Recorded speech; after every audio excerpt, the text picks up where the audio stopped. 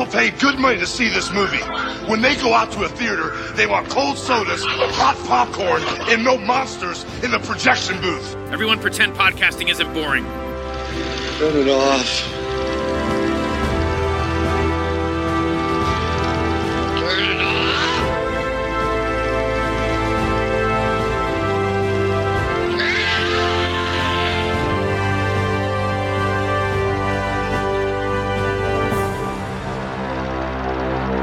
Hello.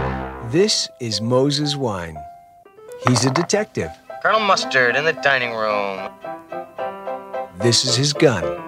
He's a private eye. The crayon belongs to one of his kids. Let me do the talking, okay? Okay. You're the dick. And this is the Big Fix. I'm the dick. Look, you were a campus activist in the 60s. You've got a background for this job. You want it or don't you? Where did you get this guy? Richard Dreyfuss, winner of the Academy Award for Best Actor, is Moses Wine in The Big Fix. It is not that I want you to lie. I would never, ever ask you to lie. What happened to your arm? I broke it during karate exercises. It's just that there are some things that you don't want to volunteer, you dig? What happened to your hand? Bar fight with a butcher. See, that's called being an adult. Suzanne, do me a favor. Next time, divorce a corporate lawyer, okay? Daddy, I can't sleep. Okay. This is the story of a real guy. I went to the animal fair. He's got 2 kids and an ex-wife, and he's got a past. One day, the past comes back into his life, and his life is never the same again. Lila Shea. We need an investigator. Occupation. Getting good at it. For whom are you conducting this search, Mr. Wine? What do you know about the underground? What happened to Luis Vasquez? How the hell should I know? Don't shoot! Don't shoot! Don't shoot! I'm the one who called! Mr. Wine, you have 2 small children. They shot at my kids, Perry. They shot at my kids. Moses Wine never liked guns, What's going on? but he knows how to use them. Oh! What kind of a detective are you? And he doesn't like to be pushed. He'll push back. Look, you know, we're gonna have hundreds of people killed because of burned out cynics like you. Save it! I don't have to talk to you people. You got any real evidence on me? Let me see it! Moses Wine is a private detective. Yep. Tacky. It's the pits. A happy, funny man. I think I've broken the case. A desperate, violent world. Some Yankee Doodle. My version. Your version is too dirty. A very real world. A very real guy. Richard Dreyfuss is Moses Wine, The Big Fix. Welcome to the Projection Booth. I'm your host, Mike White. Joining me once again is Mr. Andrew Nettie. The 60s are over, Lila. Also back in the booth is Mr. Jedediah Ayers. I don't think you're completing the source of your relationships. On this special episode of the Projection Booth, we are looking at Jeremy Kagan's The Big Fix. Released in 1978, the film stars Richard Dreyfuss as Moses Wine, a radical in the 60s who's now a down-on-his-luck detective who gets put on a case that takes him back to his old stomping grounds. We will be spoiling this film as we talk about it, so if you don't want anything ruined, please turn off the podcast and go watch the film. We will still be here. So, Jed, when was the first time you saw The Big Fix, and what did you think? I actually just saw it a couple of years ago, maybe 3 or 4 years ago. I think it was definitely Andrew who told me I should see it. I guess you were probably working on your piece on it. But yeah, I found it. I watched it. And I definitely knew the poster from the video store days in the 80s, walking around the grocery store looking at the movies. And I never saw it then, but I really enjoyed it. And I think I would have really loved it had I seen it as a youngster. I think stuff like Fletch and the books of like Kinky Friedman or the Carl Reiner movie. Dead Men Don't Wear Plaid. Yeah, those sort of hard-boiled, humorous takes on the hard-boiled stuff were what first got me into crime stuff. You know, I developed a taste for the straight stuff later, but I really enjoyed. I think this would have fit kind of in there bridged the gap a little bit earlier, maybe between the funny stuff and the harder stuff. But I've really enjoyed it a couple years ago and couldn't believe I'd never seen it before. Rewatching it for this podcast, I do think it's one that doesn't hold up quite as strong as that initial impression with multiple repeat viewings, at least in quick succession. But yeah, I still like it quite a bit. And Andrew, how about yourself? Yeah, as Jed said, I got asked to write a booklet essay on this for a re-release of the film. I think it was by Powerhouse Films in the UK, which is the first time I watched it. And like Jed, I remember seeing the advertisements for this film in video stores back in the day, but I'd never seen it. And then I rewatched it. So I rewatched it. That was a couple of years ago, I think. I first saw it and I rewatched it a few days ago, obviously, for this podcast. I'd call it a really interesting film. I don't think it's a great film. And I certainly agree with you, Jed, that it didn't hold up quite as well the second time around as I had the first time. I don't think the plot, some issues with the plot, I think. But look, I think it's a really interesting film. It's a really interesting film, the way in which it sort of re-envisions. It's part of that new wave of private investigative films that happened in 1970s America. I think it's really interesting in the context of being a film, albeit sort of a bit removed about the Vietnam War and the blowback of the Vietnam War on American society. I think it's an interesting film about the whole decline of the counterculture generally. I think it's got a great cast, it's got a great score, that Bill Conti score. So I like it. I don't love it, but I really think it's an interesting film. That's funny. The one thing that I kept writing down in my notes was, I can't stand this score.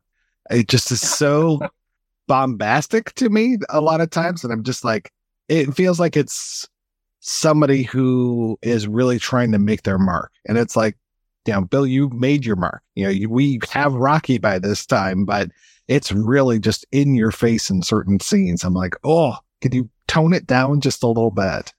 It's definitely a little schizophrenic. It jumps around from the sort of pop string orchestral stuff to the like ragtime kind of sounding stuff. And then there's that, my favorite is the funk, that sort of funk score. I was like, yeah, I like this. I'd stick with that. Yeah, I like it. I bought the CD while I make love to my wife. Oh, very nice. Very nice. You should invite me sometime. I also remember this from the age of the video store. There was a video store that was going out of business around here probably, 25 years ago, maybe less than that. And I went in and I just bought a ton of VHS tapes, including that one, but I never watched it. And I just always was aware of this film. It was kind of like that George Segal film, The Black Bird, or The Cheap Detective. It's like, I'm aware of these detective films from the 70s and I want to see them, but I just never took the dive. And so over the last few years, I have watched all of those. There's still a few that elude me. Like, I still haven't seen The Late Show with Art Carney. I hear that that's kind of a little similar as far as a lighter detective type thing. But there are some really dark moments in The Big Fix as well. They definitely start off with the comic, the whole idea of that kind of ragtime score that you're talking about. We've got Moses there counting these turkeys that are being, I guess, not counted otherwise, and he's trying to pay off his gambling debt. Like I said, very down on his luck type of detective. He's got his 2 kids with him, and he's accosted by a cop pretty early on in the movie, and we get to see really what kind of detective he is, where he's got the gun in the glove compartment, the chamber's completely out of the gun, and there's a crayon sticking out of the front of the gun. Everything for this guy seems to revolve around his kids. And it's this kind of, I know you guys are both fans of The Nice Guys, this whole idea of like having the kid in tow. And with this, it's the 2 kids in tow, much younger, obviously, than the kid in The Nice Guys, but it's still kind of the same thing, like very domestic. We get to see later on, there's even more toys that just keep showing up. Like, his car is kind of a mess. His little VW Bug is just a mess with all of these toys all over through it.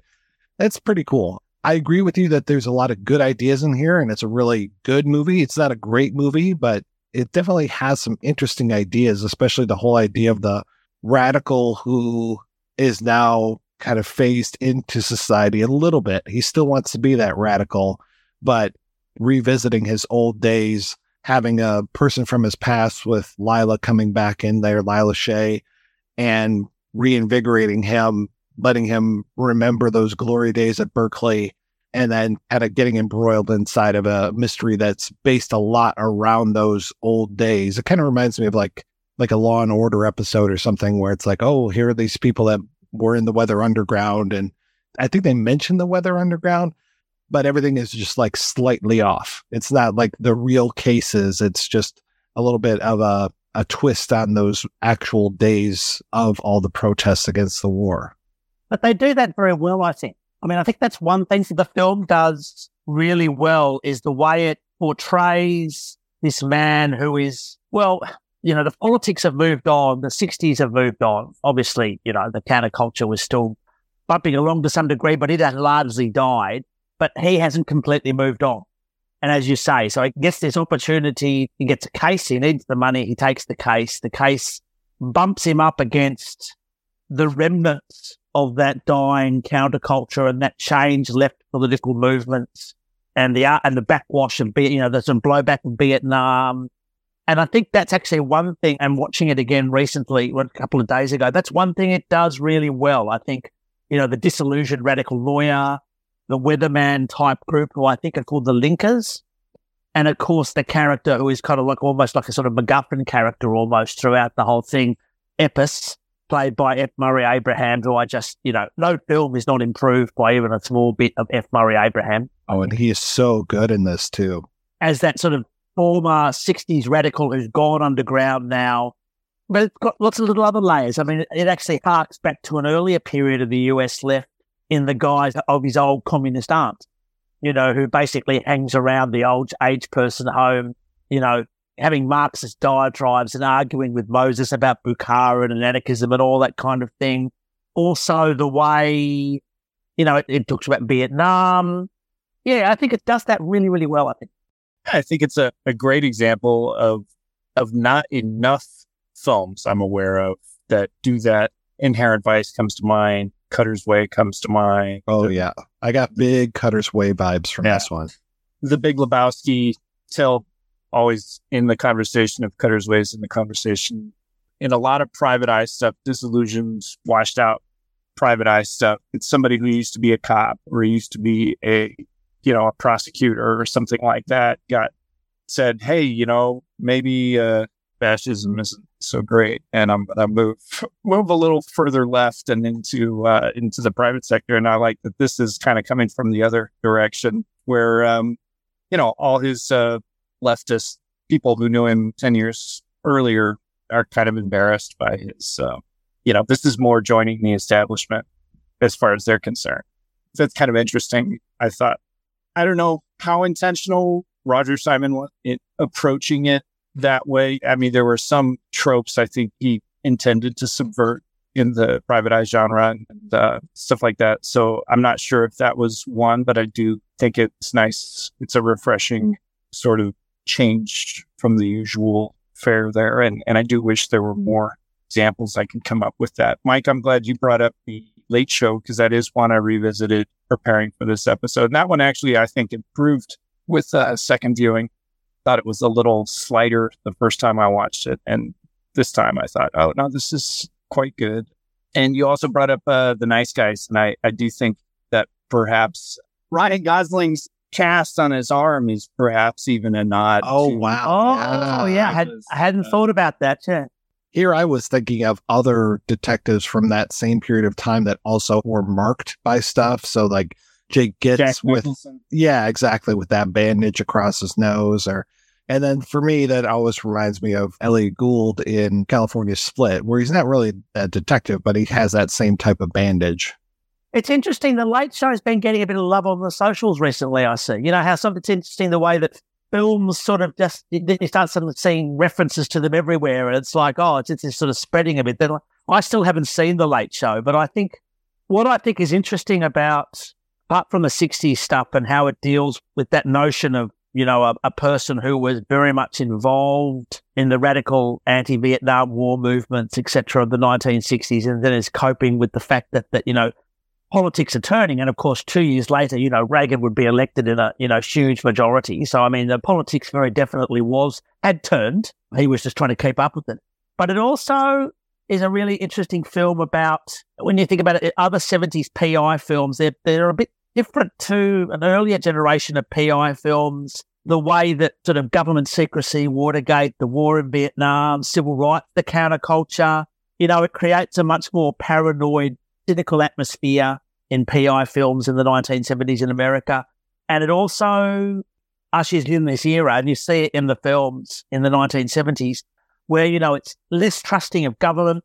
The boundary between what's right and wrong, quote unquote, has sort of blurred, and investigating justice for crimes, whether it's about someone being murdered in their home or, carpet bombing a small Southeast Asian nation, is a kind of quite complicated issue. And the outcomes are often very Pyrrhic. The victories are very Pyrrhic in that. And I think, and often, the other thing about those 70s PI films, it's actually the cops or the state that is actually the person who has committed the crime.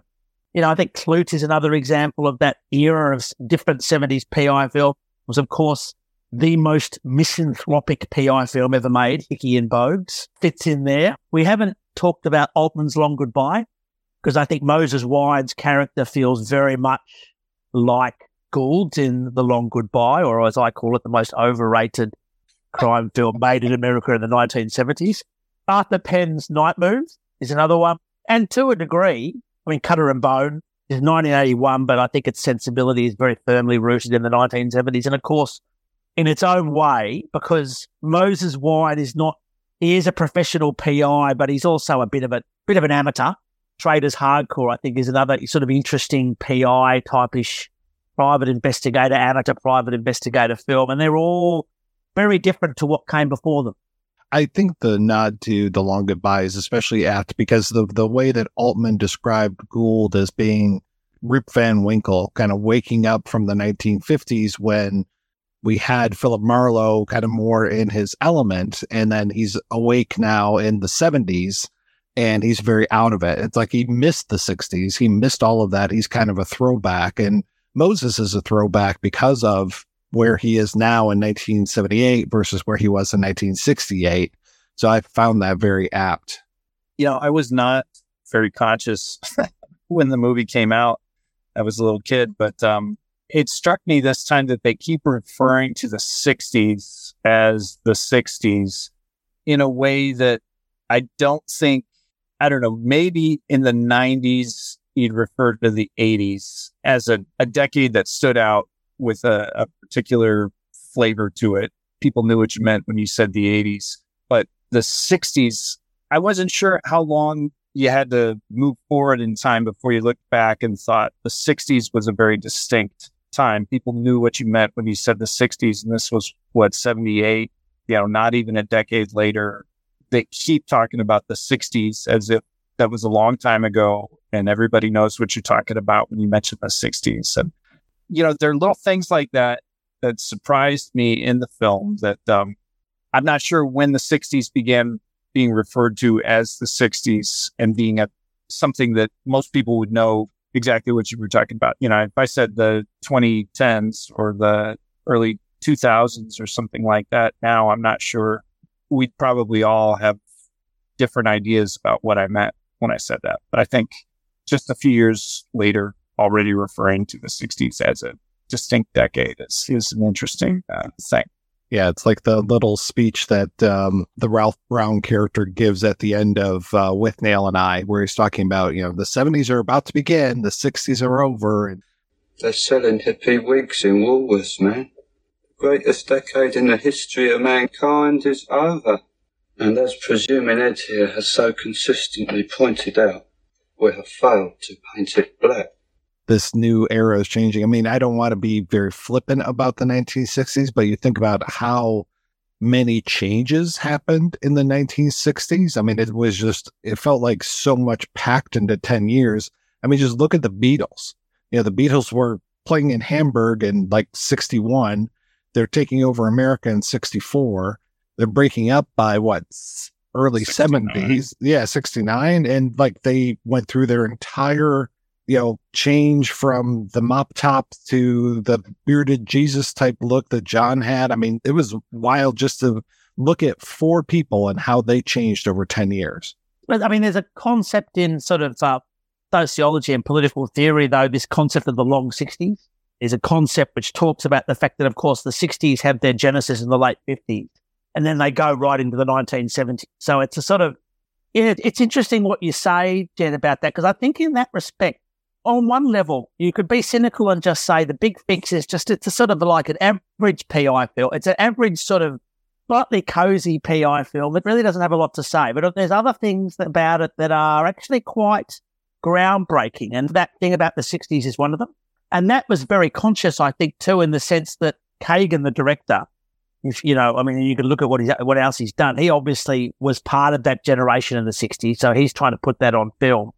And what's at Simons, he very deliberately, he was shopping around a book, and I can't remember what it was about, but his publisher wasn't interested, no one was interested, and then he came up with this idea of very deliberately writing this book about a PI in the 1970s who's an ex-radical and how he's dealing with the fact that times have changed. So that's all very deliberate in the book, and Kagan translates that quite well onto the film. The other aspect, I think, of the Big Fix, which is really, really interesting, is the way that Vietnam is all throughout exploitation and grindhouse film in the 70s. But in terms of mainstream film, and this is a mainstream film, no one really talked about Vietnam until about 78 in pictures. And I would really challenge you to find a mainstream film before 1978 that had any kind of in-depth interrogation of either the war in country or what its impacts were in America or anything else. And then in 78, you've got Camino's The Deer Hunter. You've got Who'll Stop the Rain, which of course is based on the 1974 novel by Robert Stone, which is a really underrated film, I think. And you've got Hal Ashby's Coming Home. And you've got this film. And there probably are others, I don't know. But 78, it's on that crest of films which are talking about Vietnam. And then, of course, in 1979, you've got Apocalypse Now. And then all of a sudden it's okay to do films about, in fact, it's profitable to do films about Vietnam. So, yeah, I think it's quite a groundbreaking film in its own little sort of way, I think. Even looking at this just as a detective story, it's really kind of neat the way that we are put on the case of one thing, trying to find Howard Epps, this former radical, very much in that Jerry Rubin style. I mean, his whole fashion sense is based on Jerry Rubin. His book, Rip It Off, the cover is very much like Do It, the Jerry Rubin book. And Steal This Book. And he's going after that person. And then along the way, he gets not one, but 2 more missing persons cases dumped in his lap. He gets this whole thing of, where's Luis Vasquez? Where's Luis Vasquez? I guess Vasquez is Hawthorne's running mate, and I didn't really get that until the end of the movie when there's the Hawthorne Vasquez placard on the side of this van. And then there's also, where's Oscar Picari Jr.?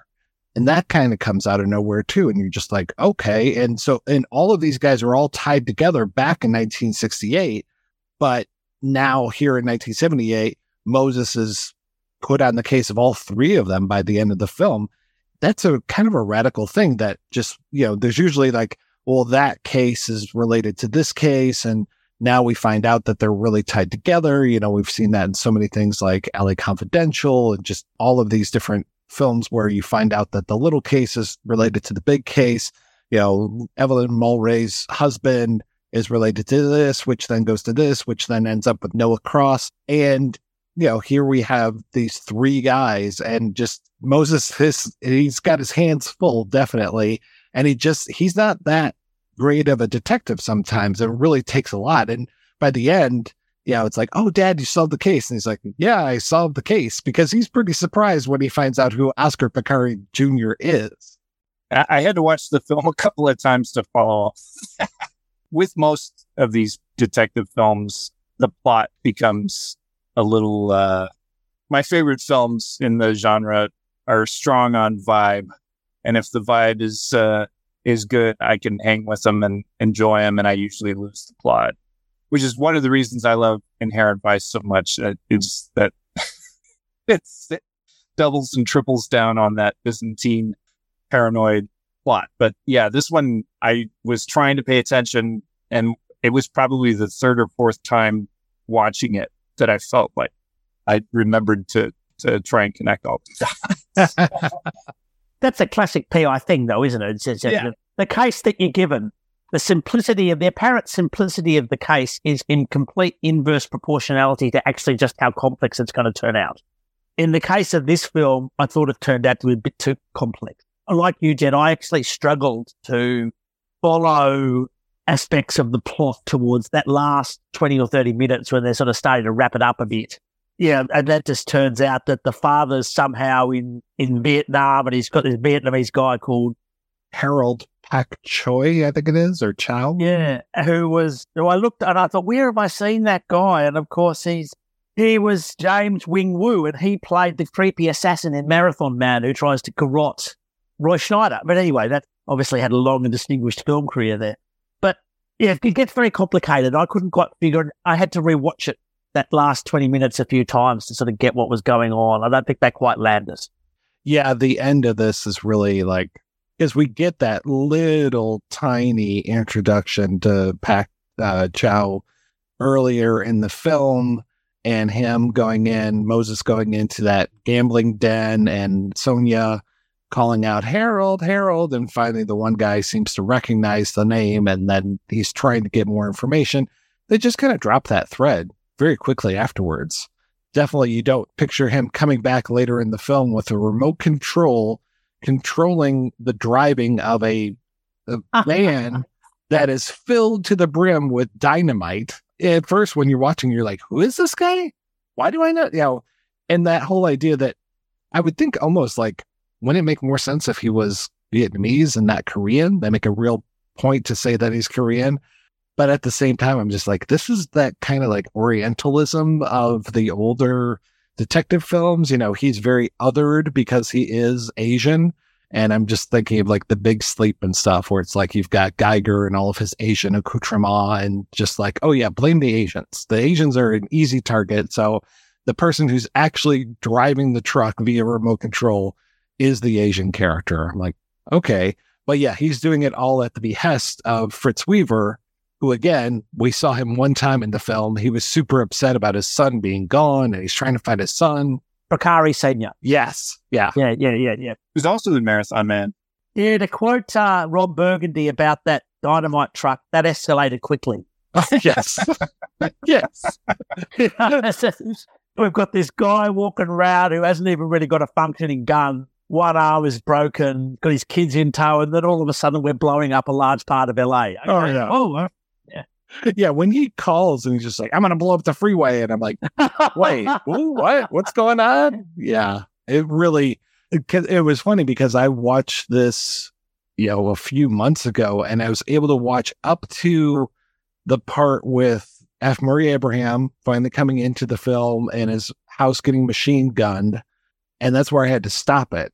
So I didn't know how quickly it escalates, to your point. And so, because after that, they just kick this movie into high gear. It just really goes nuts. You got the assassins that are working for the mob. And I'm like thinking of Kennedy in the 60s and how was the mob tied into that perhaps? And yeah, here's these mobsters. And I'm like, wow, we have really taken a turn with this movie. So when I went back and I rewatched the whole darn thing, I was like, wow, I did not expect this ending.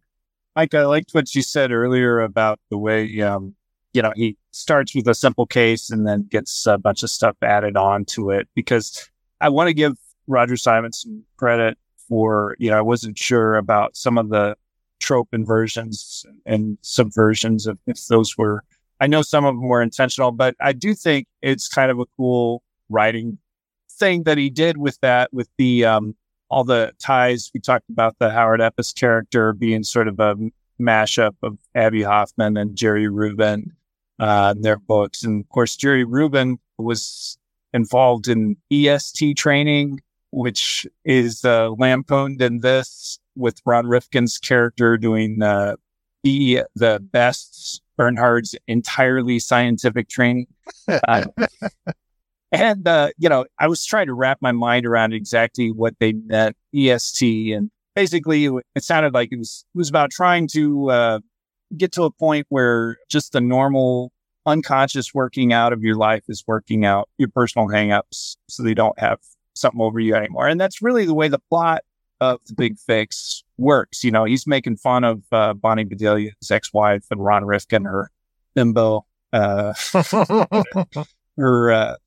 current boyfriend, who's, you know, apparently she's very into whatever the latest fads in self-improvement and things like that are. And he's the best trainer. He takes it way too seriously. But the Dreyfuss character, he's kind of doing that by kind of re-engaging. You know, he says Lila Shea showing up again awoke something in him, and he's back in it now. And he's, you know, he starts just taking a job for money, but of course ends up, you know, getting fired from that, but continuing on because it's personal with Lila being murdered.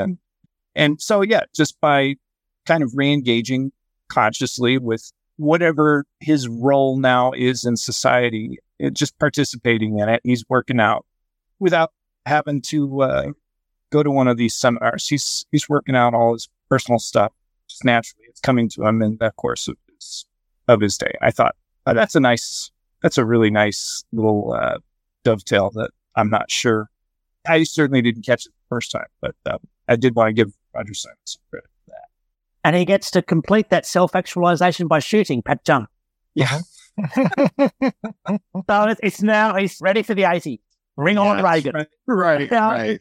I'll be in Moses Wine film too. I'm going to be patrolling LA, shooting bad guys. Yeah. Well, yeah, you know, Ron Rifkin, of course, I mentioned LA Confidential earlier. He's one of the best parts of LA Confidential for me. Him there in the bathroom. Who is he in LA Confidential? He's trimming his nose hair. Yeah. You know, he's the guy that they hang off over the side of the building. Yeah, that's right. Yeah. The next one of you won't be coming in on the bus. Yeah. He's amazing. I always like that. He kind of reminds me, he's very much to me a Shane Black character. This whole idea of the ex-wife with this bimbo and Moses continually like, that's one, that's two. And then once it gets to four, that's it. Punches him right in the nose. Actually, it was 5. Wasn't it? He actually punched him because 4 it was, and you don't get any more. Yes. And you were talking about the writing. It's amazing to me that Dreyfuss broke his arm before they started shooting this. So they had to cover it with the cast. And then they wrote all those lines, you know, all of his excuses. And I love those excuses that he gives to every single person, that it changes every single time. And it changes in a way for him to be more sympathetic to them. You know, when he's talking with the Latinos, he's like, oh, yeah, I was a border patrol guy. I was trying to help out this kid. You know, when he's talking with the one guy, oh, yeah, I got in a bar fight with some Birchers. You know, it's just like all of these different excuses he's throwing out for his cast. I thought it was fantastic, and that really adds to this. I mean, it's amazing. Something accidental ends up helping this movie out more than I think it really had any right to. The other thing that is really good about this film, and I feel a bit strange saying this because I have spent very little time in LA, but of course, those of us outside the borders of the USA are all your imperial subjects, so we are, familiar beyond our immediate experience with what goes on in America, but it seems to me to be a great film about LA. It's a great LA film. Like, he's going in some really interesting areas, you know, whether it's the sort of old person's home, the retiree's home, the gambling club, that whole sort of Chicago interface that you're sort of delving in, that he's really going around LA, and it brings out a lot of LA, you know, that some of those other films just don't do. I love when we finally meet back up with Howard Epps, when we finally get that part of the mystery solved, and just to see what has become of the Radical, that he went underground, he's trying to stay underground, he's trying to do all the right things, and then eventually he goes in, he's delivering stuff to a ad agency, and he's like, I can write copy better than any of these other alcoholics, I can do this. Just to hear that patter, that like 60s patter coming out of his mouth, but now when he raises up his hand, like power to the people, he also raises up that spatula. Like, and here I am, a dad in not necessarily suburbia. He's got a really nice house. He's got a pool boy. He's got Mandy Patinkin as a pool boy, which is one of the best little moments in the film. But I just love that he is still there, and he's like claiming that he wrote all of these great chants from the 1960s. Like, LBJ, how many kids did you kill today? Or never trust anyone over 30. He's like, oh yeah, those are mine. I wrote all those. And it's like, wow. And you just realize what a blowhard asshole this Howard Epps guy is, even though everybody has been saying, oh, he's so full of himself. He's so conceited. But then when you finally get to meet him, you're like, yeah, he is conceited, but he's very charming at the same time. I would love to spend an afternoon with this guy, but I don't think I could take more than that. Okay. You don't think he could become a regular on Projection Booth? F. Murray Abraham is welcome on the show whenever he wants to be. I just love that guy. He is so good at it. Why is he just not in? He just doesn't seem to be in that many films. Well, he's in Succession now, that TV show that just ended. Yeah. So I haven't seen that. No, I didn't either. But apparently that's where, I'm pretty sure that's where he was. He was in White Lotus second season. Oh, okay. Well, that's TV. I'm talking about the film. Yeah, no, I agree. And apparently after this, he took a few years off and did a lot of theater before he came roaring back as Salieri. Which I noticed just last night that Amadeus is on Netflix at the moment. And so now I just have to find 3.5 hours of my time to sort of like watch that film again. I take it back. He was not in Succession. To Jed's point, he was in The White Lotus, and now he's in White House Plumbers, which looks pretty darn interesting to me. I'm curious to do that. And then he was also what a waste. He was the voice of Khonshu in Moon Knight. I mean, that whole show was a waste of time, but it was really sad. Whenever I would see his name in the credits, I'm just like, Abraham's in this. And it's like, oh, he's just doing a voice. Okay. Yeah, well, I'm hoping he's going to be in my new Netflix show, White Succession. But Mike, you brought up how quick on his feet that Moses Wine is with the cast on his arm and using that to help him out, help him ingratiate himself to people. And I do think that's something that is nice. It shows why he's doing what he's doing, why he's maybe able to make a living at it, because he's quick on his feet that way. He's also really bad at it in other ways, like when he goes to the gambling den and he's playing cards and he just starts talking about the governor's race and saying all this really obvious bait for the guy he's tailing, and the guy he's tailing gets up and leaves when it's his turn and the deal, and he can't follow because he's got to deal the cards. I was like, idiot. That was so yeah, it's fun. Both the ways he's kind of shown to be not great at what he's doing, crying out secondest guy, and then at blowing his lead in a very, very obvious way. But then, yeah, he is quick on his feet. He does think of all the ways to ingratiate himself to whoever he's talking to, the reasons why his arm's broken. A lot of those 70s PIs are kind of a bit shit at their job.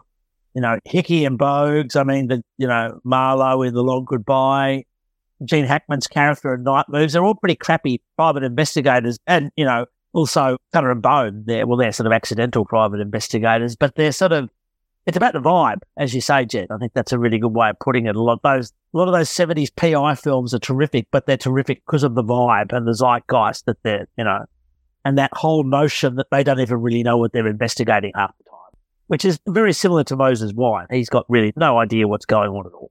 No, and when Lithgow comes in and admits that he's Oscar Piccari Jr., you see the shock on Dreyfuss's face. So when later on his kid's like, oh, you figured it out. He's like, yeah, sure I did. I mean, yeah, that's the moment where you're like, oh, he didn't know this at all. And you could tell by him mulling over all those clues and using the Cluedo board as like kind of his sounding board. It's just like, well, there's this person and this person. He's trying to put all these pieces together.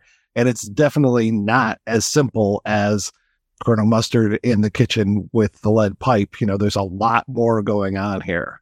Where do we stand on Dreyfuss? So I've got to say, an actor that I've really never had much skin in the game with. I mean, it's probably with the exception of Hooper and Jaws. Never really seen a great deal that he's in. My first thing that I really remember him making an impression on me in was actually Stakeout. And I that's a great like movie. Stakeout. Really like Stakeout, and his sort of never seen it. Charming. Oh, it's so good, Andrew. Yeah, I'll add it to the list. He was great in that. I thought he made a big impression, And I saw Down and Out in Beverly Hills, Moon Over Parador, stuff like that when I was fairly young. Yeah, and then of course Tin Men. I loved Tin Men a lot. But I do think that The Big Fix and Stakeout make a nice pairing for Richard Dreyfuss crime stuff. You know, some of his most recent things have been the sort of real cheap, hard-boiled, you know, straight to DVD, Redbox crime films that are, it's a paycheck, I'm sure. But it's funny that he's kind of this like super gruff, tough guy persona in these, and he's got the voice for it. But I'd like that fucking obnoxious laugh that he does, you know, in everything in the 70s and 80s. That was used to great effect, I think, in some of those earlier roles. Yeah, he's an interesting one for me because when I was growing up, he was just specializing in obnoxious assholes for a long time. So, like you mentioned, Down and Out in Beverly Hills, right? That's the one that he's in. Or like, what was it? Let It Ride, I think, was another one. What About Bob? Where you're just like, dude, just relax, you know, or him even going nuts and like the Goodbye Girl with all the, you know, the stockings or whatever on the line. I'm just like, I like to take showers every morning and I don't like the panties drying on the rod. Relax, dude. You know, you don't have to get so bent out of shape, but he would just be like this kind of spastic, just would take it up to 11 super quick. And you're like, you really need to step it back a little bit. Him showing up in things like Red or his amazing role in Piranha 3D, or was it 3 double D? 3 double D. What is that? Oh, it's a really bad Piranha film, but he shows up and he's kind of Hooper-esque in there. Memory serves. It was pretty small role, but he was pretty good in it. Or like Krippendorf's Tribe. I mean, he was just in a lot of bad things for a long time. And I didn't have any interest in seeing things like Mr. Holland's Opus because of that. You know, it was just like, yeah, I don't want to do this. But over the years, I've grown to appreciate him quite a bit more. So when he shows up in little things like Rosencrantz and Guildenstern Are Dead. But of course, yeah, for me, it's like Close Encounters and Jaws are really where it's at for me. I have since gone back and watched Inserts. I really enjoy that film. And then he shows up, you know, he's a great dick in things like The Graduate, where he just shows up for a second, or the hell, his role in American Graffiti. I love him in American Graffiti. He's the character I relate to the most, more than any other of the people that are going around that night. I've really got to see Tin Men. Yes, you do. A minor car accident drives two rival aluminum siding salesmen, the ridiculous extremes of man versus man in 1963 Baltimore. It's really good. They don't make him like that anymore. Yeah. He's quite understated in The Big Fix, I think. He doesn't do, I mean, he does that laugh sometimes, like Jed was saying, but he's not over the top. He's not, and actually some of my favorite things about The Big Fix are him when he's, you know, he's not really hard-boiled. He does get tough a couple of times, you know, when he's he's about to be assaulted, and, you know, he's preparing to fight these guys who are twice as large as he is. And, you know, when the final confrontation on the rooftop with the loaded gun. But, God, I believe him when he's crying in front of the cops over Lila Shea. And I like how warm he is with his kids. You know, I mean, the Shane Black trope of you know, kids involved, and, you know, the kids are always assholes. I mean, they're smarter than their fathers, but they're usually assholes and real prickly, and the parents are, you know, burnout, alcoholic, you know, fuck ups. But God, he's sweet with his kids, and not even just his kids. You know, the first scene of him playing Clue with by himself smoking pot, and it's Halloween, and the trick-or-treater shows up at his door, the little kid, and he comes out, and the Groucho knows. And, you know, at first he's just kind of obnoxious to him, but then he says, "You look really neat." And it's a real genuine sweetness that he brought to that. And I thought that was a pretty special touch to this film, that Richard Dreyfuss gets the credit for that. After this podcast, I'm going to go right out to the kitchen. I'm going to ask my partner to turn down the Big Fix soundtrack that we'll be playing. And I'm going to say... You're going to invite me, Ray? That's right, yeah. Just to watch. Stakeout and Tin Men double feature. I think there you go. That might be the, you know, might be the go. That's a great way to spend your Saturday. Yeah. I think that might be the goal. I mean, I think we've got to give some credit to Kagan as well. I mean, did you the Powerhouse DVD re-release of The Big Fix actually has some quite good extras in it. One of them is that interview with Kagan. Have you seen it where he does half the interview as a puppet? I think they ported all of those extras over to the Indicator disc. That's the one that I have. And yeah, that's amazing. Okay. The Indicator and Powerhouse are the same group, aren't they? Are they? Okay. They are. Yes, that's right. Anyway, so he did some quite interesting stuff. I was singularly unsuccessful in finding any of his Kagan's made-for-TV films, but he did this because he was talking about how he cut his teeth and actually sort of became famous, got the interest of studios by this film called 1975 made-for-TV film called Catherine, a.k.a. The Radical, starring Sissy Spacek, which is sort of intended to portray his character loosely based on Diana Orton, who is one of the Weatherground bombers who died in 1970 at that Greenwich Village townhouse where the bomb they were making accidentally went off. And they did this really interesting film, which again has this wild IMDb sort of slug, Henry Winkler, 1977, and actually props to Kagan, going back to that point about the fact that mainstream culture wasn't really talking about Vietnam until quite late in the 70s. 1977, Henry Winkler, a Vietnam veteran suffering from post-traumatic stress disorder, breaks out of a VA hospital and goes on a road trip with a sympathetic traveller to start a worm farm in California with his fellow veterans. I saw that movie so many years ago. Is it good? Sounds wild. I mean, it's got Harrison Ford and Henry Winkler in it. That's why I watched it. I was so into Harrison Ford when I was a kid. I would watch anything that he was in. So I was watching The Frisco Kid, Heroes, Force 10 from Navarone, Hanover Street, any of those kind of things. So I do remember liking it, but I also loved Henry Winkler. I grew up on Happy Days. Boy, I watched about 15 Jeremy Kagan movies this year, and most of them were the made-for-TV things that I could find on YouTube and stuff like that. But 15 films. I'm surprised you noticed your son went. God. Well, he's did he just slip you a note and you just said, yeah, okay, just I'm watching something? He obviously, Journey of Natty Gann was big to me when I was a kid. And I do think, I revisited that one and I was really pleasantly surprised by how well it held up. I thought this is a really, really strong, family film, but an adventure film and really nicely set against the backdrop of, labor politics and things like that. I mean, pretty good stuff. And most of his stuff, you could call him a journeyman director, just kind of taking jobs. But there really is between the sort of social issues and political, leftist political stuff and the Jewish identity, those themes really run throughout all of his stuff that I can tell. I mean, maybe less Big Man on Campus, which was... Did you end up watching that? Oh, yeah. Yeah. Oh, boy.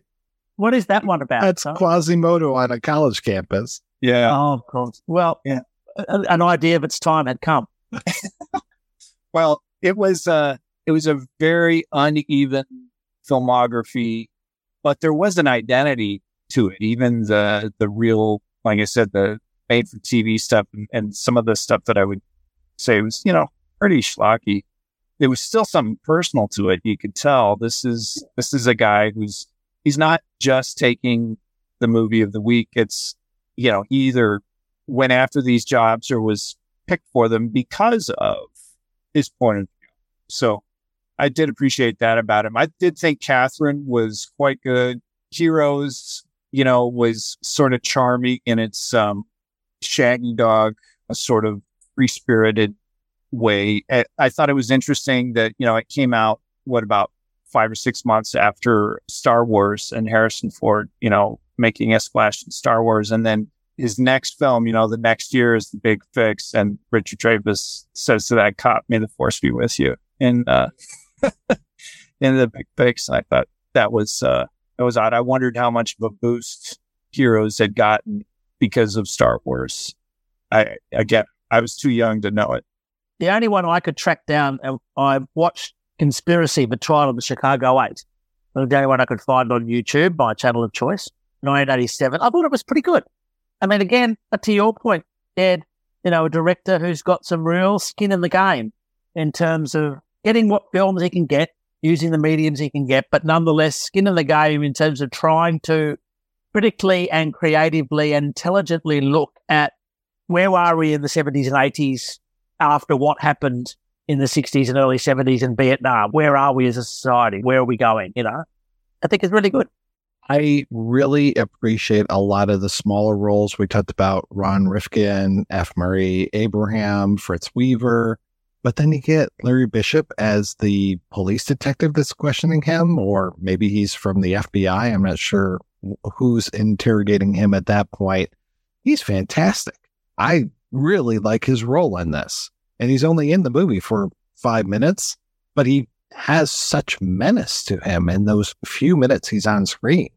I was afraid you were about to disparage him because I do think he was a standout. And I think he's standout in most of his scene in Kill Bill Volume 2 is probably my favorite scene in that whole movie. He's just such a great character. And I think he's a much better small character actor than writer-director. Not a big fan of Mad Dog Time? I'm not a big fan of Mad Dog Time or Hellrat. But you get more Richard Dreyfuss. Or Mad Dog Time either. Wait, did I say that? You said Mad Dog Time. Mad Dog Time. What was the one with Dennis Leary that you wrote? Anyway, yeah, he's somebody I'm always happy to see show up in a small role in one of these movies. But yeah, I'm surprised he wasn't in more. I missed that Frank Doubleday was the partner of the blonde assassin. Frank Doubleday, I love whenever he shows up in things. I just wish he had more to do. He is mostly known as Romero in Escape from New York, the guy with the filed down teeth and the crazy hair who is like hissing at Snake Plissken, and he's hissing at Hawk in that movie. He's amazing. What was he in The Big Fix? I missed him in That Big Fix. So they're the two guys with machine guns that come in. Oh, he's one of those guys. Yeah. And they focus on the one guy, the blonde guy that they say, hey, Jonas. And it's like, then F. Murray Abraham's like, his name was Jonas. And I'm like, okay. And they go after him, but Frank Doubleday just kind of disappears after that one. Yeah, I definitely heard Jonas, but he's credited, at least on Letterboxd, as Jonah. Oh. But yeah, I definitely heard Jonas. I was looking for Jonas.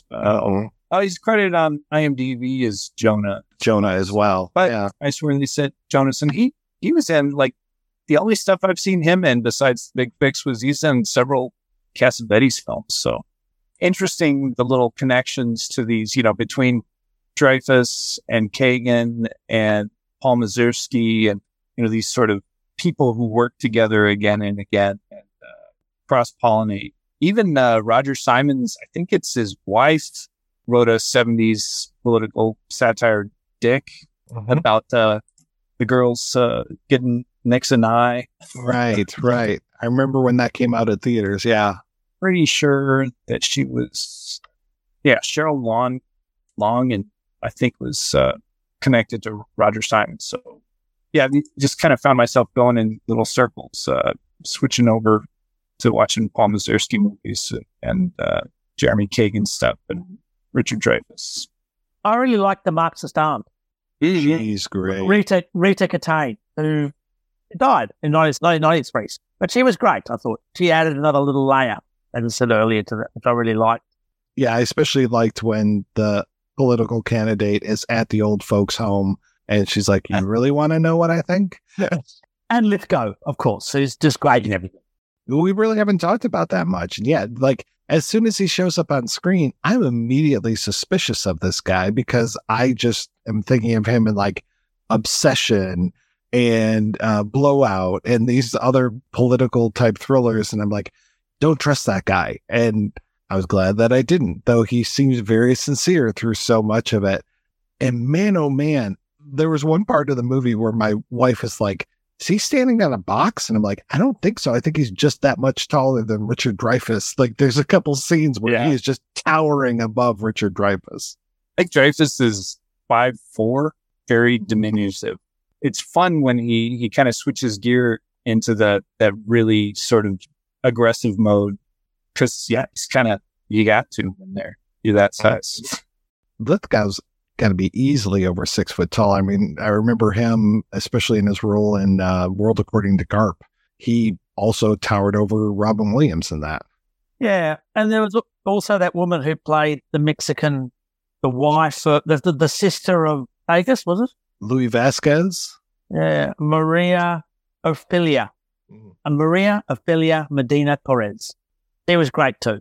She was, and I liked the whole pickup scene that they did with her. Yeah. Although, as I say, that whole Ortega's plotline never gelled for me. I could never quite figure out what was going on in that at all. I thought it was, for a while there, some sort of nod to, who was that guy that was organising farm workers in the early 70s in Chavez? Cesar Chavez? Yeah, and Cesar Chavez, that's right. I was about to say Hugo Chavez, but that's terrible. No. Yeah, I thought it was him, but it had nothing to do with that at all. No, I was thinking the same thing. And it's that whole idea of like, let's appeal to the largest voter base by having this Latino guy be the running mate to the white guy, trying to woo those voters. And meanwhile, he seems to be missing throughout so much of this, and Lithgow doesn't seem to give a shit about him. He's all about where are these flyers coming from. But then you have to realize that Lithgow's probably lying the entire time because he is somebody else who is trying to get back at his father, basically. So am I wrong? Was Louis Vasquez not one of the California Four? He was one of the California Four, and yeah. I didn't get the idea that he was running with so much as just endorsing the... Yeah, that's what I thought. I mean, am I wrong? I could be wrong. It's funny that the campaign would allow for one of the California Four, Vasquez, who's still working in, leftist politics, to endorse their candidate, but they're very concerned about Howard Epps, the other, member of the California Four being linked to their candidate, which I think is a really wonderful kickoff point, that they've got this very milquetoast, nominally left of center politician that they want to get elected, and their concerns that the real, ties to real leftists, endorsements are gonna absolutely sink his chances. I like that start off point. I mean, I could be totally wrong, because I will admit that the end of this movie is fairly obscure. So if he is not his running mate, if he's not Hawthorne's running mate, I will fully accept that, because I was pretty confused. I mean, because that whole thing about Oscar Procari Sr. having been in Vietnam too, that's never mentioned at all. But then that's sort of the fulcrum around which that last sort of 15 minutes of the film revolves around, is that he was in Vietnam and he brought out this Korean guy. South Korea did fight on the side of the United States in Vietnam, so that makes sense. But he brought this guy out to, using him to blow up highway systems to sabotage that nominally leftist candidate from winning the governorship. That all, I couldn't sort of really go through any of that. Couldn't get any of that. It's a little murky, and, you got to watch it. Unless you're coasting on vibe. Like I said, the first time I saw this movie, I really, really liked it. And, I've probably watched it 5 or 6 times this year, just getting ready for this. And it's not one that I would recommend people watch that many times in quick succession. But I think if you've never seen it and you like these kinds of things, I think you'll be very pleasantly surprised with a first viewing of The Big Fix. Full disclosure, it was hard to hear the film over the soundtrack that I had playing in the background, really. You were distracted. Yeah. So I just went back and looked, and as who I'm thinking is Vasquez is driving that truck unconscious, his hands tied to the steering wheel type of thing, he passes a sign that says, Vasquez e. Hawthorne, Vasquez e. Prop 9. So I'm guessing that he is part of this whole political machine, but... Or is there a proposition that's going up along with that governorship? It could be. That he's supporting Hawthorne on or something like... Anyway. Yeah, and it's all over his van, too. sometimes you've just got to let art wash over you, and I think this is, and vibe wash over you. And I think this, as you say, Jed, this film is very much a case of that, but there is enough vibe. Earlier when I was saying it was one of the kind of humorous ones that I brought up, like Fletch and things like that, it's not near as overtly comedic as Fletch, but there are a lot of subversions and inversions of the hard-boiled stuff that are humorous. And Dreyfuss is, Moses Wine is he's not Mickey Spillane by any means. And, I think to the film's credit, and it's better that he's not, because he is genuinely sweet and, emotionally involved in his kids and his ex-wife. I thought it was cool too that, they didn't go in a lot to why they're not together anymore, but, he's not mooning over his ex-wife the way detectives in these things usually are. He's really much more interested in his kids. But I thought it was a neat touch that she was saving his ass by marrying him. It's helping him stay out of Vietnam by being married. I thought, well, that's a great little touch. Because they were talking about our marriage was abandoned and we were pressured into it. My first thought is, oh, she was pregnant and, he had to marry her. I was like, no, she was doing him a favor by marrying him to keep him out of Vietnam. Yeah, and we don't also know why he became a private detective, or do we? Well, we sort of do, because he sort of fell into it. Remember, he says, look, someone asked him to do a job, and before he knew what was happening, he was process serving and doing divorce cases, and just sort of fell into it. And even his indebtedness, to your point, Jed, it's pretty insane. It's a few $100 here. He's not in debt to them all. No one's coming up to him with a nail gun and a baseball bat. It's just those money problems he's got, like everything else. It's kind of soft played and it works. All right, guys, let's go ahead and take a break, and we're going to play a pair of interviews. First up, we'll hear from director Jeremy Kagan, and after that, we'll hear from the author of the Moses Wine books, screenwriter Roger L. Simon, right after these brief messages.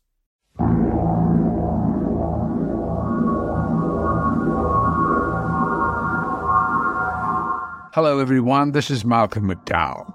I just want to say that this is a request to listeners of the Projection Booth podcast to become patrons of the show via patreon.com, patreon.com/Projection Booth.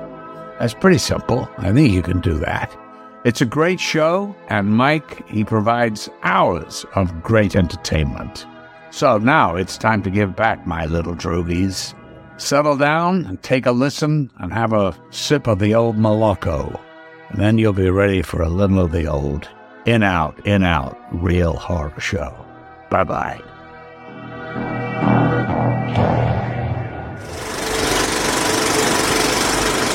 Can you tell me a little bit about you and how you decided to become a filmmaker?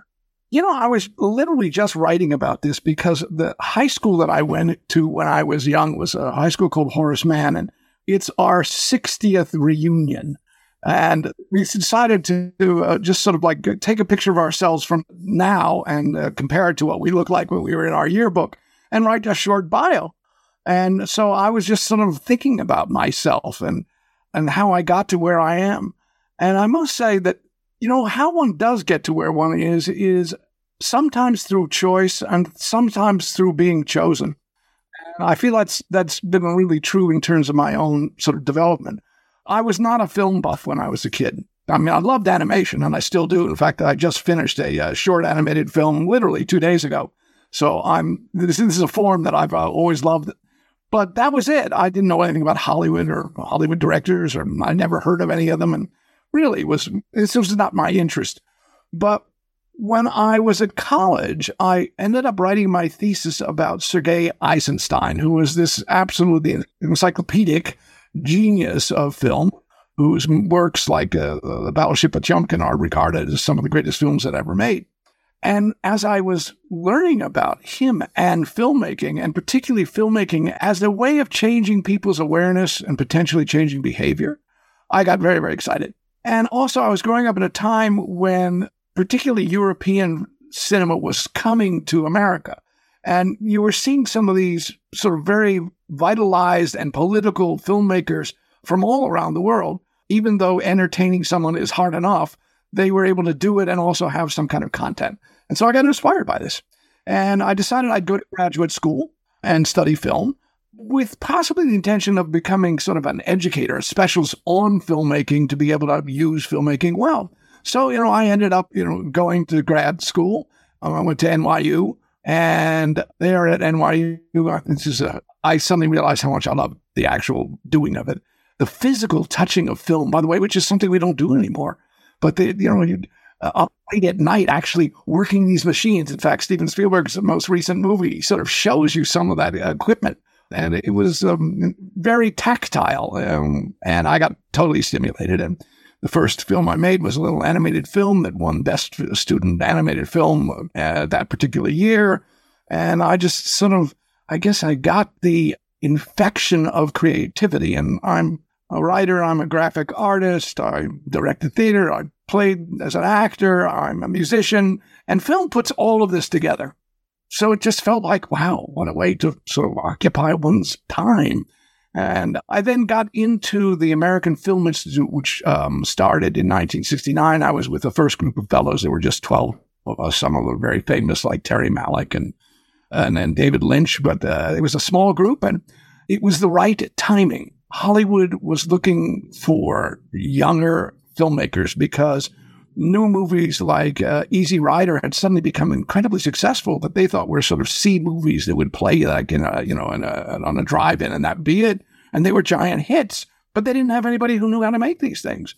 So they looked to us at the American Film Institute. We were here in Los Angeles, and I was fortunate enough to have people like Frank Pearson, brilliant writer and director, did Dog Day Afternoon, and Frank sort of took me on and as a mentor and gave me my very first job directing a television series. And, here I am 12 features later, Emmy Awards, 20 TV movies, episodes of television, winning, for directing episodic TV, becoming a professor at the School of Cinematic Arts at USC, one of the best film schools in the world, and writing about film and doing what you do, actually, which I enjoy enormously. I'm chairperson of what's called Special Projects at the Directors Guild that was created by Robert Wise and Mike Kazan. And what, among other things we do is we put together in-depth interviews with directors. We have over 250 of them right now on our DGA.org website. And every year I get to interview, I've done this now, I think it's 32 years now,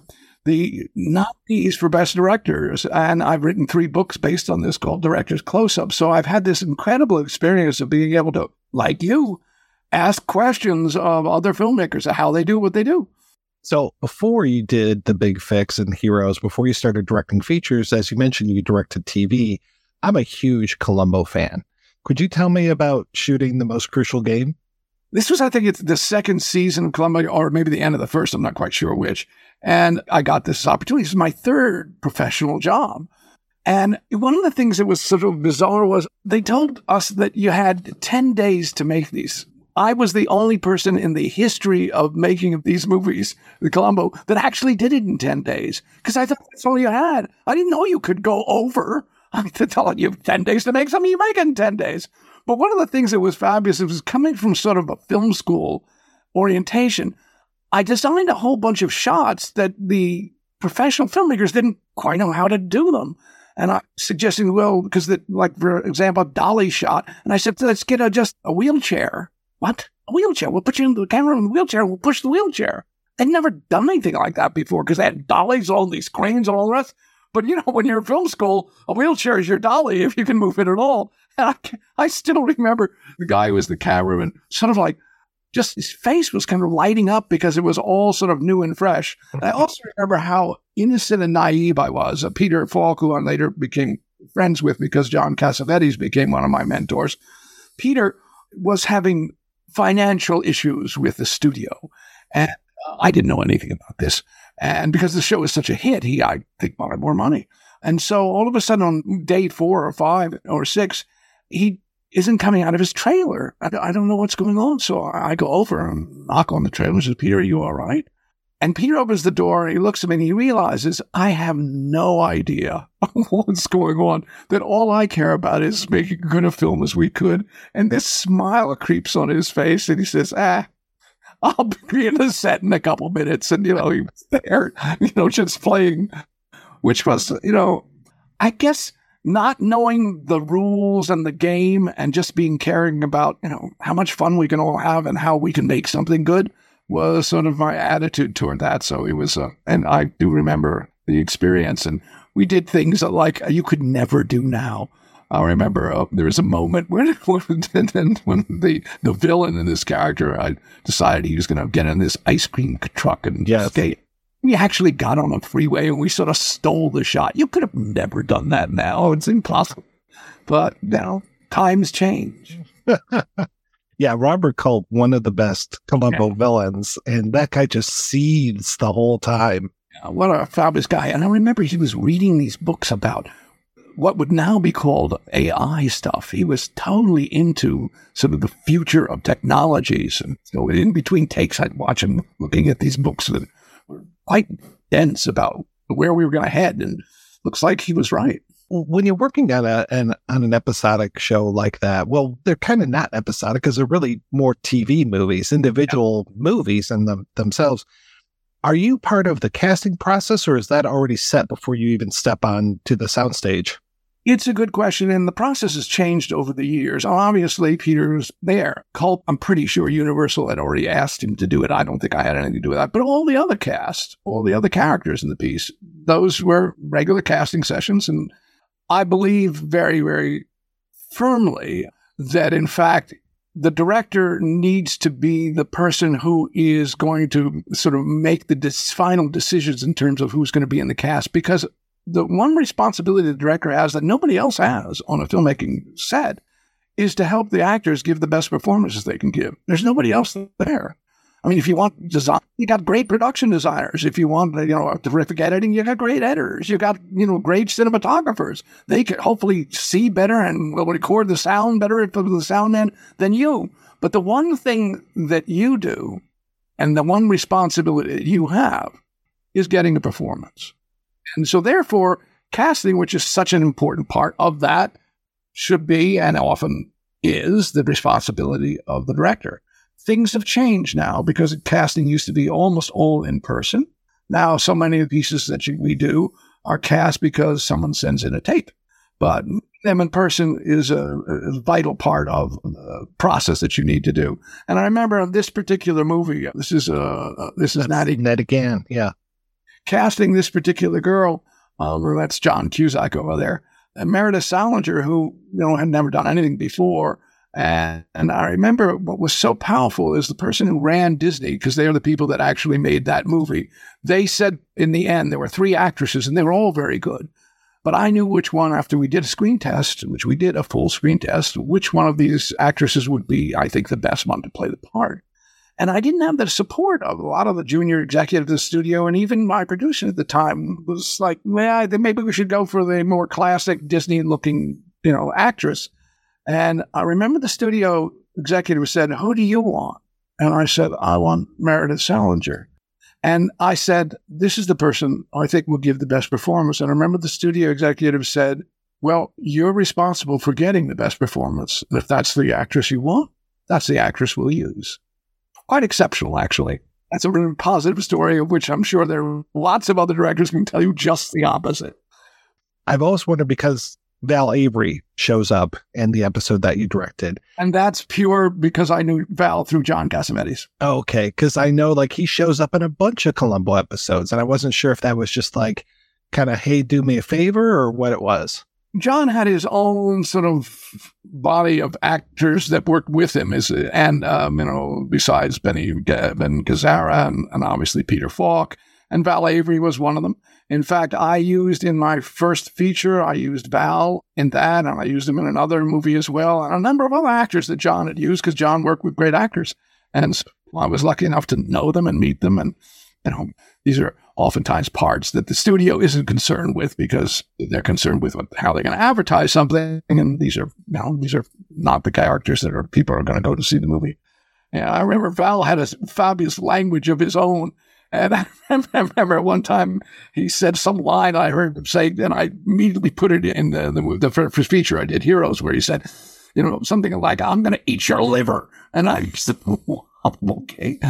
I think we'll use that line. That's a good one. Also, Robert Culp got to kill a very young Dean Stockwell in that movie. Right. Wow. Opening sequence, I was actually just thinking about that because at this Columbo ran a week ago or 2 weeks ago, and I accidentally saw that it was running. And I looked at that opening sequence and think, I want to shoot it in another way. Was Valerie Harper, was she already a known quantity at that point when you had her as the prostitute? No, she was one of the working actors. And it's so kind of fascinating because I don't think either of us remembered when I directed her in Golda's Balcony, which she was this one-woman show. She did such an amazing job. And then the film version of it, which I think is actually quite good, but she's fabulous. But we didn't remember working together. That happens. So how did you make that transition from TV projects into feature films? How was that for you? It was, again, this is sort of I think about people's careers as you've got to have talent. You really do have to have talent. But you also have to have perseverance, and you have to have a kind of ambition, and then you have to have luck. Luck may be timing. It also may be recognizing a door is opening and stepping in rather than not stepping in. In the case of my first feature, and there were a couple other opportunities before then, which are scripts that I read and I had no interest whatsoever, but I directed a TV movie called Unwed Father with Joseph Bottoms and Kay Lenz, and the producer on that was Larry Terman. He was a partner with a guy named David Foster, and Larry was very, very impressed with the work that I'd done. He also kind of knew me as a mentee at the American Film Institute as well. Then I had written and directed a movie that's one of my better movies called Catherine, which is, as Abby Hoffman said, the best movie made about the 60s, which was loosely based on members of what was called the Weather Underground. These were people who thought that inevitably that the only way to change the system was, in fact, to literally eliminate it, even potentially violently. And this was a really powerful piece. Sissy Spacek's second movie. Art Carney was in it playing her dad. And that movie got a lot of attention. And I cast this actor named Henry Winkler to play the boyfriend of the character, Catherine. And Henry had such a good time working on this thing, and he was really just energized. He was already getting famous as the Fonz, but this was really meaningful to him. And since he was getting famous as the Fonz, and I had just also done after this a movie about Scott Joplin with Billy D. Williams. This was a television movie about Scott Joplin. And it got released as a feature because Universal, the studio, liked it so much, and it played in film festivals. I didn't know, by the way, about any of this. They didn't tell me. But what happens is, here's Henry Winkler, who really likes this director. Here's these producers who really like this director. And here's this studio who also liked this director. And so I was given the opportunity to direct my first feature with Henry Winkler as the star, and Larry Terman and David Foster, the producers, and Universal as the studio. And that's, began my feature career. And again, in my naivete, what I was interested in was making a movie about returned veterans. I was interested in what now is, PSD issue, but that phrase didn't even exist, but that's what I wanted to make this film about. And it was, a good film about that issue. Very powerful, actually. And funny. And what I didn't know, because all I was interested in was sort of like getting its sort of good reviews, and it got okay reviews, but it was the second highest money winner for Universal. I didn't know that. I don't read the trades. I didn't look at these double pages which said how much money this movie made. So now I was part of the Universal family of this guy makes us money. And that's in fact how, in essence, the fix happened with Richard Dreyfuss. Because Universal they liked this guy. He made a movie that made us a lot of money. And the other part was Richard had seen another television movie I did. It's so interesting just in terms of what's been going on in terms of the Oscars the other night. was that I made a movie called Judge Dee, which is based on a real character in the 7th century Tang Dynasty in China, and someone named Van Gulik who'd written a whole bunch of detective stories, like Sherlock Holmes kind of stories. And I was asked to direct this. And I did, and it was I demanded, and the studio was not happy, or the network, but I said, there has to be an all-Asian cast. We can't do this thing with pulling eyes back. That's just not going to work. And interestingly enough, James Hong, who is now 91 years old, was one of the actors in this particular movie. So, of course, different times, by the way.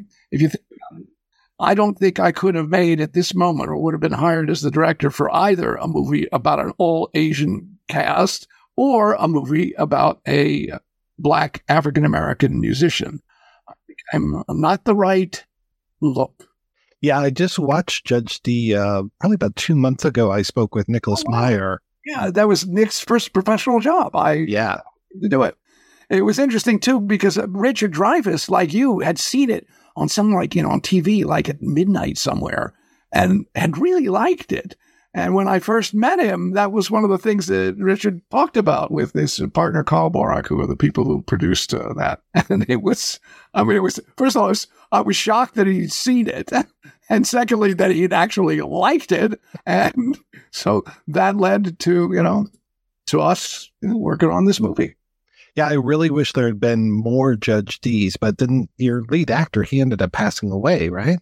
Kai Dee. No, he lived for a while after that. Sure, but what was interesting was that I didn't realize that the network had wanted to make a series. I thought this was a one-shot TV movie. I might have cast it differently because Kai Dee is such a bizarre guy. He's an overweight guy, and I thought it was both funny and weird. And I didn't realize that they really wanted a kung fu movie. As of David Carradine's success in that particular series, and this was going to be something like that. I didn't know. Again, naive. So tell me the origins of The Big Fix. Where was the project at when you came aboard, or were you the one to originate it? No. Roger Simon had created, I think this was the first of a series of novels that he created this particular character, Moses Wine, that Richard played. So Roger had written that, and I think both Richard and Carl Borak, his partner, had optioned the book and sold it to Universal, or made a deal with Universal, and that's how it all happened. So I came on as the director, but not as the initiator of this. I mean, I did a number of, as all directors do, I worked with Roger on a number of ways to sort of shift some of the parts of the story and provide new scenes and stuff like that. But, it was definitely his property and his creation. This is his character. How was it working with a writer who also wrote the book? Roger was very, very, I've worked with lots of different kinds of writers and some brilliant writers. And some writers, really do get very defensive about their words. I often think that they should be then the director of them, because movies are evolutionary. You make a movie 4 times. You make a movie once it's written. You make a movie once it's cast. You make a movie once you actually shoot it, because that changes too. And then you make a movie in the post-production editing phase. And that's 4 different movies, and they are all different. So when the writer understands that this is an evolutionary process, the writer can be absolutely invaluable to have with you. When the writer thinks this is mine, and you're supposed to realize just what I have created, then that can be a difficult situation. Roger was easy and cooperative and fun, and got sometimes where, you're doing this differently than I thought this was going to be, but it's working. It was a good relationship at the time. It feels like there's such a through line between Catherine and then Heroes and then The Big Fix, where it's this kind of like radical response to Vietnam, but it doesn't fit the pattern if you're brought in afterwards. Like if you originated that, or is this just like a happenstance? No, I think this is more also a similarity of caring. In other words, the vitality and sort of faith and outrageousness of a particular time that said change is necessary and change is possible. That meant social justice. That meant ending wars. It meant a new group of leadership. And so I was part of that as a young person when I was in New York, and then even as I was finishing Harvard it was the 68, 69, 70, this is all happening. And so that was part of who, and still is part of who I am. And so these movies, in many ways, were a expression of that time. So I was very fortunate to be able to, I think that's why I was asked to write and direct Catherine, because of what I knew about this world. I mean, I think there's no question that Richard and Carl knew from seeing, Heroes and Catherine, that's just where my heart and mind and soul were.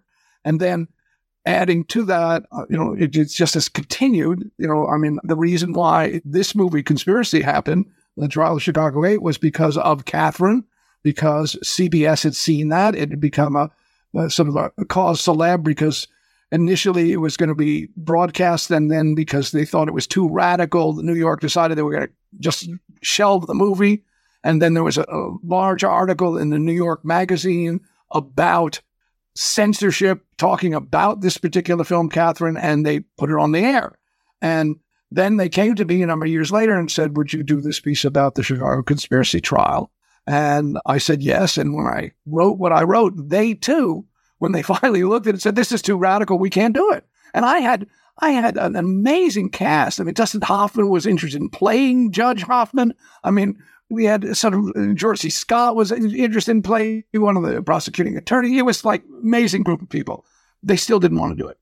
So, okay, I had the experience and met the people. It was incredible to sort of spend time with Abby Hoffman and spend time with this group, Dave Dellinger and this group of people, and Tom Hayden, and learn from them. And I just felt, that was a great experience. Move on. And then a number of years later, there was an article, a TV Guide, that was about the best movies that didn't get made, or the best scripts. And the first one that this writer chose, how they even knew about it, was mine. And HBO had just started. And HBO came to me and said, we want to do this. And I said, okay, but I want to do it in a sort of a different way than you would necessarily think about. And, and I was willing for them to say no, but they were open enough to go through what is an experimental movie. And if you compare this movie to the movie that was made a couple of years ago, I think you will find this movie is a deeper experience of what that trial and what that time was like. And more specifically, of course, it's also accurate, whereas the other one is more of a narrative. Good narrative, but not the... It's a long answer to the idea that this issue of justice and equality and the ability to be free in expression has been part of who I am, how I grew up, and I've been lucky enough to make a number of movies that have to do with this. I'm about to direct a play that's about freedom of expression based on another trial, kind of famous trial of, if you were into punk rock, then the Dead Kennedys, you'll know about nice. Jello Biafra trial. And so, and again, it's all about freedom of expression. So I'm in a continuity of work that I'm lucky enough to be involved. That's fantastic. I was very into punk rock when I was younger, so hearing that really makes me happy.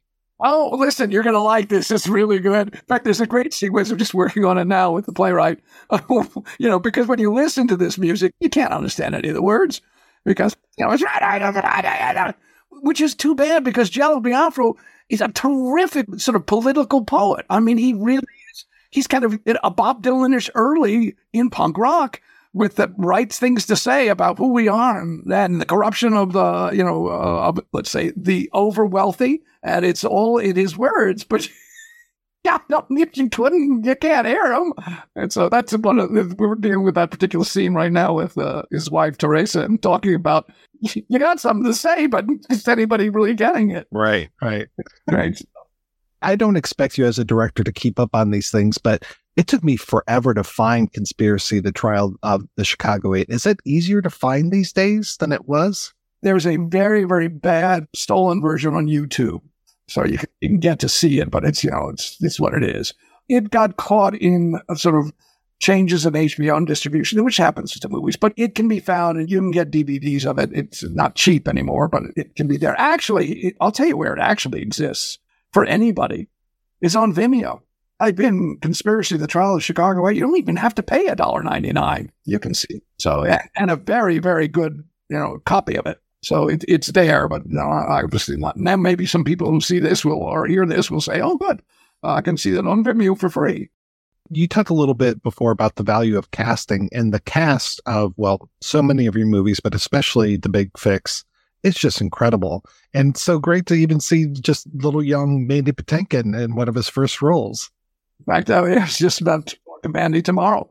Yeah, that was a wonderful casting moment for us. Richard and I and Carl were in New York casting. The Beast is an L.A. movie. It's Los Angeles. I mean, that's one of the most valuable parts of this movie are it really exposed a lot of Los Angeles that people just didn't know about. So we went everywhere because he was a local L.A. detective. What I loved about what Roger had created, though, was a detective who had relationships. All the famous detectives that we all know about are loners. Philip Marlowe is a loner. Chandler created loners. These were, these famous detectives on their own, Not this character. This guy's got an ex-wife. He's got another girlfriend. He's got an aunt. And he's got 2 kids to take care of. And it's just, he's carrying the weight of all of us. And so I thought that was really sort of fun. And so we're now and knew what Roger had created. We're in New York, and an actor comes in. He's got a big black beard. He said, and he's apparently was up in the mountains in New England somewhere. And he comes in, and we talk to him. Fabulous character, fascinating guy. And then we do a little reading for this part, and he's amazing. But he's way too young. And so, in fact, John Lithgow ended up, who actually I went to school with at Harvard, but John was the superstar. I mean, he was the best actor and a theater director at Harvard in my years that I was there. I knew him, but didn't know him well. And I cast him in this. Again, it was his first movies. And what happened was that we both said, Richard said, this guy's so good. And I said to Mandy, he said, look, Mandy, you're too young for this part. But I'll tell you, if you're in Los Angeles while we're shooting, we'll put you in the movie. Well, it turned out he was. And there was this moment when, he said, I was shooting a scene kind of loosely based on Abby Hoffman character that F. Murray Abraham was playing. And Mandy came to that set, and I came up with this idea of, why don't you be the pool man? And as Richard's coming to the thing, the pool man will have and Mandy kind of wrote the little bit of a scene on his own, and it's very funny, and it's very sort of a bit of humor before something else happens. And what's wonderful about all of this is Mandy met his wife on this movie, Rhodey. Mandy and Murray Abraham, have become friends and worked together brilliantly on these TV shows, which their own people all have seen Homeland. And it's sort of great that the weave of how people's lives intersect. I laughed out loud a little bit when you first show F. Murray Abraham, and he's got that huge afro. He looks so great. And oh man, I always love him in anything he shows up in. I was lucky enough to work with him on another piece called Color of Justice. And he's just an amazing talent. What you're always looking for, whether it's in a comedy or in a drama, is truth, that you actually believe this person. And, you just do with him. And it's a deep gift of honesty that he has, that he brings to every performance he gives, which is, very exciting. So can you tell me a little bit more about the making of The Big Fix? I mean, what were some of your big challenges? What were some of the fun things to do? One of the things was, as I mentioned, was discovering Los Angeles. And, LA is like a city that a monster stepped on it and squished it and it's gone in every direction. And most of us just stay sort of where we're living or where we're working. And to discover Los Angeles, even today to discover Los Angeles and its variety, was what this experience was for me. And I lived in sort of the Hollywood Hills area. I hardly ever went to the ocean. We went to the ocean. We shot scenes, on the beach. We shot scenes in what's called the canals, which were at that time a dump zone, and now are one of the most expensive places to live in Los Angeles. We shot scenes in Boyle Heights in East LA, which is a certain area that was, at the time, I guess the phrase would have been, no, but Latinx will do for now. And so to discover all of that was great. But I remember we were shooting a particular scene. Again, the kind of thing that it's a mix of, and some of the styles of my movies have this in them, which is a mix of what you call a documentary style, meaning you're right there doing it and whatever the drama is.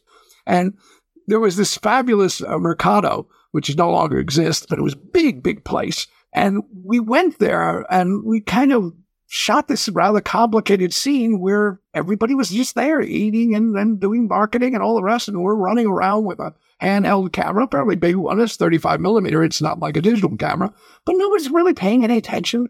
and I just remember, and then sequence is a terrific sequence of the movie because it also feels incredibly real, because these people were there and doing it, their own lives, and we were sort of intersecting with them, which can be a very, very strong and powerful way of telling a story and make it, again, more believable. So I'm trying to think if there's other things that come up.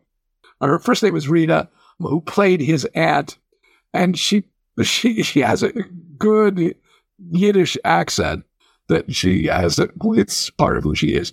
And the scenes when she starts to rag on her nephew, which is Richard Dreyfuss, I'd start laughing because they were just so delicious. It's like having somebody going, yeah, you're a pain. You know what I'm saying? You just can't do this stuff. I don't know why you do it. And then you, what? And I thought she was absolutely wonderful. So I'm remembering the fun of doing that. I also remember setting up a shot that no one had done before, which now is a shot that everybody does. He had a broken down Volkswagen, the character Moses Wine, and we put it on a low trailer. And I wanted to do a shot that moved around sort of almost 270 degrees. Well, in those days, we didn't have the kind of cranes and that we have now that can do all this kind of stuff, and car trucks that'll have these things on them. Those days, you couldn't. So we put this rail of a track on this flatbed, and the camera made its move as these two characters, Susan Ansbach and Richard Dreyfuss, were having this sort of confrontation inside the car. And that was sort of like that shift of power from him to the power of her, because she's sort of chastising him on the way he's behaving and in the life he's leading. And of course, it sort of like visually, it shifted the power. But it was really, and it's not really noticeable, but it was like a big deal. Because at that time, wow, we pulled this off. Nowadays, of course, it's second nature. But then, so I'm remembering that. I also remember another moment. There's a moment, and this refers to what we've been talking about, where this character, who also was active in the 60s, but no longer is, because he's just doing, private investigator work that's just kind of BS work.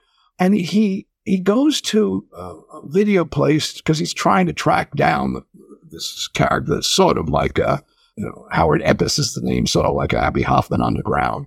And he's tracking it down. He's looking at all these videos on multiple screens, think about that, of what was happening, the marches, the protests, and all the rest. And I remember when we shot that, and Richard didn't know what I'd prepped for him. And he's looking at it for the first time, and he starts to break. Because, that was a time in which a difference was being made. And that time is past. That doesn't mean a new time can't come where, we will maybe save the planet from destruction by us. But the point is that moment was so real for him. And I hadn't shown it to him until he was actually there in that room with his monitors watching the past. And he was deeply moved. I remember that scene a lot. I remember something else, too, which was, there was an actor who was a friend of Richard's named Larry Bishop. And Larry plays this sort of FBI guy. And we were shooting in a real location in a hotel room where this character, Moses Wine, Richard Dreyfuss, is being interrogated. And the room had a bunch of mirrors in it. I didn't ask for them. It just did. And I sort of discovered that the character that Richard was playing could be trapped visually by all these other people surrounding him, both in the present and in the mirrors. And there's this great line that, for those of people who are into lines, like I did this movie called Big Man on Campus, and there's the character's name is Maluka, and it became an underground sort of joke for people who would back when that movie was put out. But here, this character's name was Howard Epps, and that they want to find. And Larry kept saying, "Do you know Howard Epps? Where is Howard Epps?" The scene is a favorite of mine in the movie because Larry was fabulous in it, but visually, it had a cinematic quality to it, even though it was a standard interrogation scene. but it got on another level.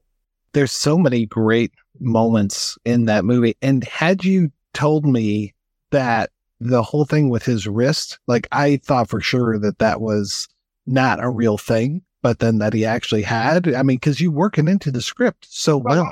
What happened 2 weeks before we were starting to shoot the movie, Richard broke his arm, and his arm was in a cast. So the thing was, when was the cast going to come off? And the cast would come off in about 2 months. But I remember the head of the studio, or the second head of the studio, telling me, now I made this feature before, The Heroes had made a lot of money, and now that you're going to make this one. And I remember him saying to me, I don't know if this movie, The Big Fix, is going to make us any money, but I really want to make it. Now, that's quite a statement. So I realized, having heard that from this guy, that if we decided to postpone for 2 months, they'd cancel it. So I said to Richard and to Roger Simon, the writer, let's find a way to use it. And the four of us with Carl there too, or someone bouncing back and forth, 3 of us back. What do we think? How about he tells a bunch of lies about how it happened. And then maybe we can make it really pay off. Like it really happened because of, him playing with his kids. So Roger immediately went, yeah, and then wrote these fabulous responses. So, I was in Compton, got beat up by cops. I was, just various stories, all having sort of political ends. And then our movie ends with him getting on this skateboard and going over the hill, skateboard, his kids saying, don't blame me if it happens again. And we hear a crash. Now we know, obviously, that's how he broke his arm. And if we had not done that, that movie would not have been made. And again, this is like, who's determining how these things are happening? Yeah, we took an aggressive attitude about, let's figure out a way to use it. And it's very funny and it really works. And we would have never, Roger wouldn't have created that. I wouldn't have thought, let's pretend this guy's got a broken arm. What? No, of course not. But there it was, and it was real. And so we were just able to play it off. I remember there was this one moment when P.T. Henderson called me, and I knew him I've known him because I was artistic director up at the Sundance Lab for a while, so I had that experience, and he was up there at that time, and we stayed vaguely in touch, and he wanted to see The Big Fix because of the, Private Eye 60s-ish movie that he made. Now it's your turn to tell me, the original version was actually 3 hours long, and there's all these things that you didn't see. Or is that not the case at all? No, it's not one of those. We didn't have that kind of luxury. This was, you had a certain amount of money and a certain amount of time, and that's where we were. As I think about my movies, I don't think there are very many scenes that we would say are on the editing room floor. It's just still on the editing room floor. We'll say in the digital files that you don't see. It just not happened. It happened once in The Chosen, which was made in a very short time. That movie, this was a movie that there was one scene in that movie where, in fact, we shot it and it ended up dropped. But, it's not in The Big Fix, and certainly not in almost everything I've made. We've shot and used what we've gotten. Scenes have been shortened or whatever, but nothing like, we're going to drop this. I often asked other directors, what scenes isn't in the movie. And, it's sort of fascinating to hear the reasons where the filmmaker thought this was working, and then when they were screening it for other people, they could just feel that it was over here and didn't need to be in it to tell the story. But, you have to learn that. Oftentimes we're too close to the material to recognize what's of the most value and what doesn't need to be there. Well, that said, what's your relationship with your editors usually? Well, I've been very fortunate to work with some wonderful editors who have sometimes chased me out of the editing room smartly because I've gotten a little bit too sort of stuck on that moment of shooting and not recognize that, that was really good on the set and that's a really good scene itself, but now we're in the editing room and there's another need for it. One of the best experiences I had was an editor named David Holland who cut The Journey of Natty Gann. He cut a couple other things for me as well. But I remember what was wonderful is he was cutting, as other editors do this as well, and directors, he was cutting while we were shooting. We were shooting actually out of the country. I think we were the second American film to be shot in northern Canada, in British Columbia, in Calgary. And he would phone me and say, we need a shot of this. And instead of sort of, oh, well, yeah, send me the edited version, let me say, which you couldn't do then because it wasn't, like it is now. I was like very fortunate to be able to get that advice and then to do what was being suggested, and it made a difference in terms of the edit. So that's a wonderful relationship where the editor is a storyteller, and David's actually a good writer. They're editors who are essentially wonderful functional editors, meaning they know how to edit something, really put it together and make it work. But they're not necessarily looking at the whole and being whole storytellers and recognizing the value of the performance here, the need for emphasis here. And when you get that kind of editor, you're in a phenomenally good situation because they too, like the writer, are into let's tell the story as well as we can. And these are the things that you might even need while you're shooting. So I've been fortunate. Kind of like my question about Judge D. Was there ever talk of doing another Moses Wine movie? I think there has been over the years because Roger wrote at least another one or two, maybe even more Moses Wine stories, but I guess it never clicked. I have to tell you, so I've seen The Chosen, but where I saw it actually in one of my high school religion classes. I love it. Yeah. Well, they're just not easy, but I get it. Yeah, it was fantastic. And I grew up in a super waspy area, so it was like the first time anybody had seen Jews portrayed on film, I think. It was just like, who are these weird people with the talus and the, yarmulkes and everything? But I loved it. It's such a great, great story, such a great movie. So it's this phenomenal book, and it was a really... I've asked a lot of directors this question too. Has your movie changed you in any way? In fact, I asked just recently to all the nominees for Best Director this year. And it was interesting to sort of hear how they've changed, particularly the ones who just won the award, saying that they never expected anything to happen, and now their lives are changed forever. So a big change. But this movie changed my life because I grew up with almost secular Judaism, and I didn't know anything about the Orthodox communities or the Hasidic movement. So I knew sort of very, very little about the depths of this particular culture, and Jewish spiritualism didn't know anything about it. And when I did my research to find out who are these people, who are these Hasidim, what does it mean, or they're pious, what is this, and what is this that they wear, why do they have that, and to learn that, well, it says in the Torah, you don't cut your hair.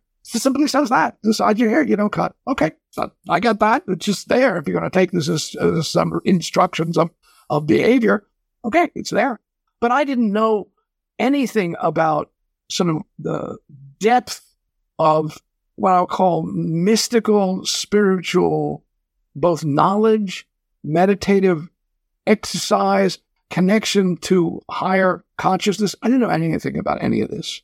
And this movie, because like with any movie, which is one of the gifts of movies, you get to research. And so I spent a good deal of time in various Hasidic communities in Brooklyn and also in upstate New York. And I began to sort of get exposed to this, and it's changed my life because I'm a daily practitioner of meditative exercises from a rabbi teacher of mine named Rabbi Steve Robbins. So none of that would have happened. I'm a graphic artist, and I do drawings every week. I'm just finishing this week's drawing.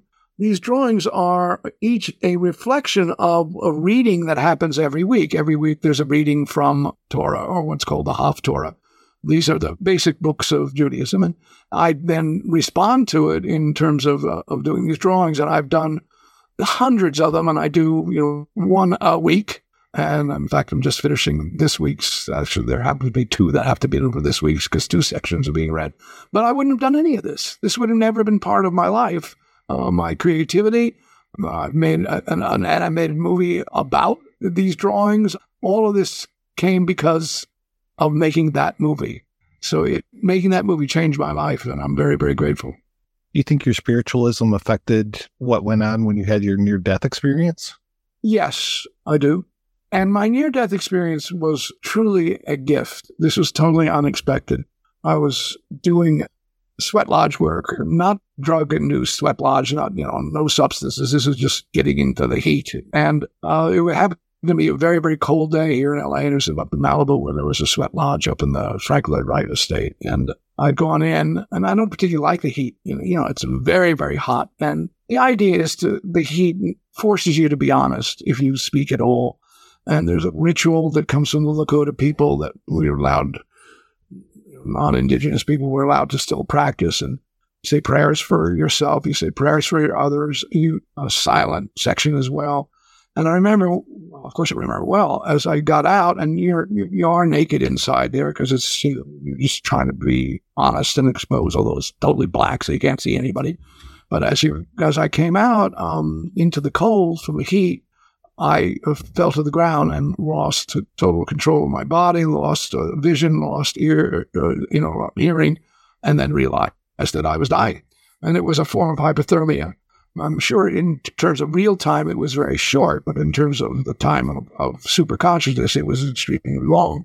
And I went through something I never even heard of called a near-death experience, which then I wrote this book called My Death, Personal Guidebook, and illustrated with about 100 drawings. This is sort of like this drawing over here is having come back and realized at a particular moment when I finally sort of did return that how much I felt in love with everybody and everything everywhere. A little bit different from that title, but that's what I felt. Unfortunately, it didn't last all that long. The point was, at that moment, I realized that, in fact, that was a truth. You can actually be in incredible appreciation for everything that's happening all the time. It's all this amazing wonder. There's a great line that I heard the other day, and it really hit me. A young genius Hasidic kid. This is centuries ago. There's different Hasidic groups named after cities. Lubavitch is very famous. That's the Chabad group that some people have heard of. But there's lots of others, the Bobov and the Vishnitsa. These are all, the Hasidic groups. And there's one called the Ger. And apparently this young boy who was part of the dynasty of going to be a Rebbe, going to be the head of that community, but he was a young boy, is asked by one of his rabbi teachers, saying, says the rabbi teacher, I'll give you a kopeck if you can tell me where God is. And the little boy looked up at him and said, I'll give you 2 kopecks if you can tell me where God isn't. You're about to have your 60th high school reunion. It doesn't seem like you're slowing down at all. I didn't ask for this gift. I got it. I'm an energetic human being. Always have been and still am. And without whatever, physical stuff that comes with the added numbers to your time here on this planet, it has not interfered with my either enthusiasm for life and for creativity or my capacity. I mean, I teach students as a full tenure professor at School of Cinematic Arts at USC, and I teach students, and oftentimes I'm feeling like, where's your energy? Where's your, where's that passion? Because I think you want to have it for life, but also for this kind of work, you need to have that. That goes with the perseverance and so some degree the ambition, and certainly accompanies the talent. So for me, I am very fortunate, and I think one of the things that has made a difference is that I do spend a lot of time with young people. So maybe picking up on their openness and excitedness about learning and creativity. So there's that. I think it's there may be a shared kind of influence on each other that I'm picking up their potentials that allow me to still have mine. So Professor Kagan is somebody who has interviewed just a ton of directors and have done so much work for the DGA. How'd I do? This is pretty good? You have been doing wonderfully. Thank you. You know about me, which is great. You have enjoyed some of my films, which is terrific. And you're asking questions that I can at least be responsive to. Now, I'm going to ask you, having done 650 or 40 of these, how am I doing? Oh, you're great. This is wonderful. I think we're good. You've told me so much about The Big Fix, about so many parts of your career, some great stories. Yeah, is there anything I can do for you as far as is there a website or anything that you need to promote or anything that... I think in my email, there are 3 websites that are worth, putting on. I don't know how you distribute, but they're on my email. One is called the Near-Death and Life of Jeremy Kagan. That's about this near-death experience, but it's also all about my career. It has clips from my movies and all the rest. So it's a nice way of knowing a little bit more about this guy and seeing what he's done.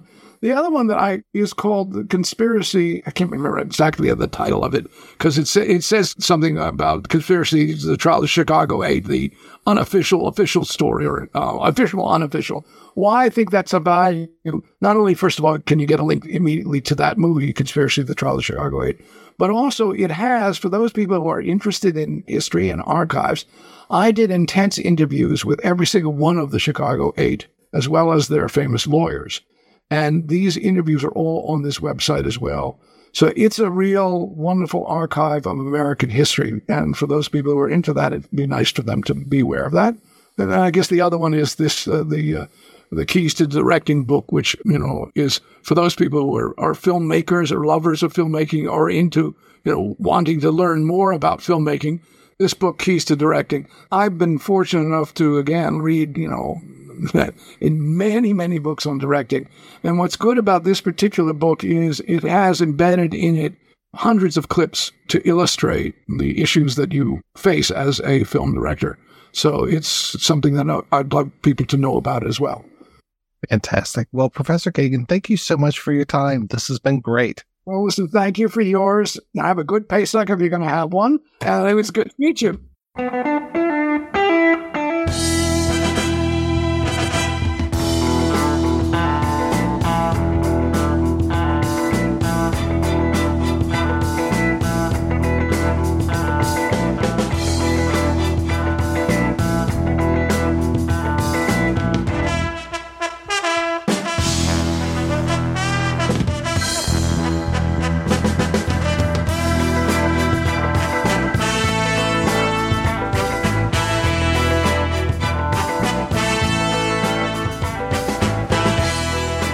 How did you even get your start in writing?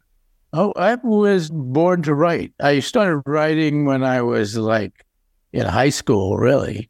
And I've been writing all my life. And many decades later, I've written in all kinds of forms. The only thing I've never really written, except maybe once or twice, is poetry.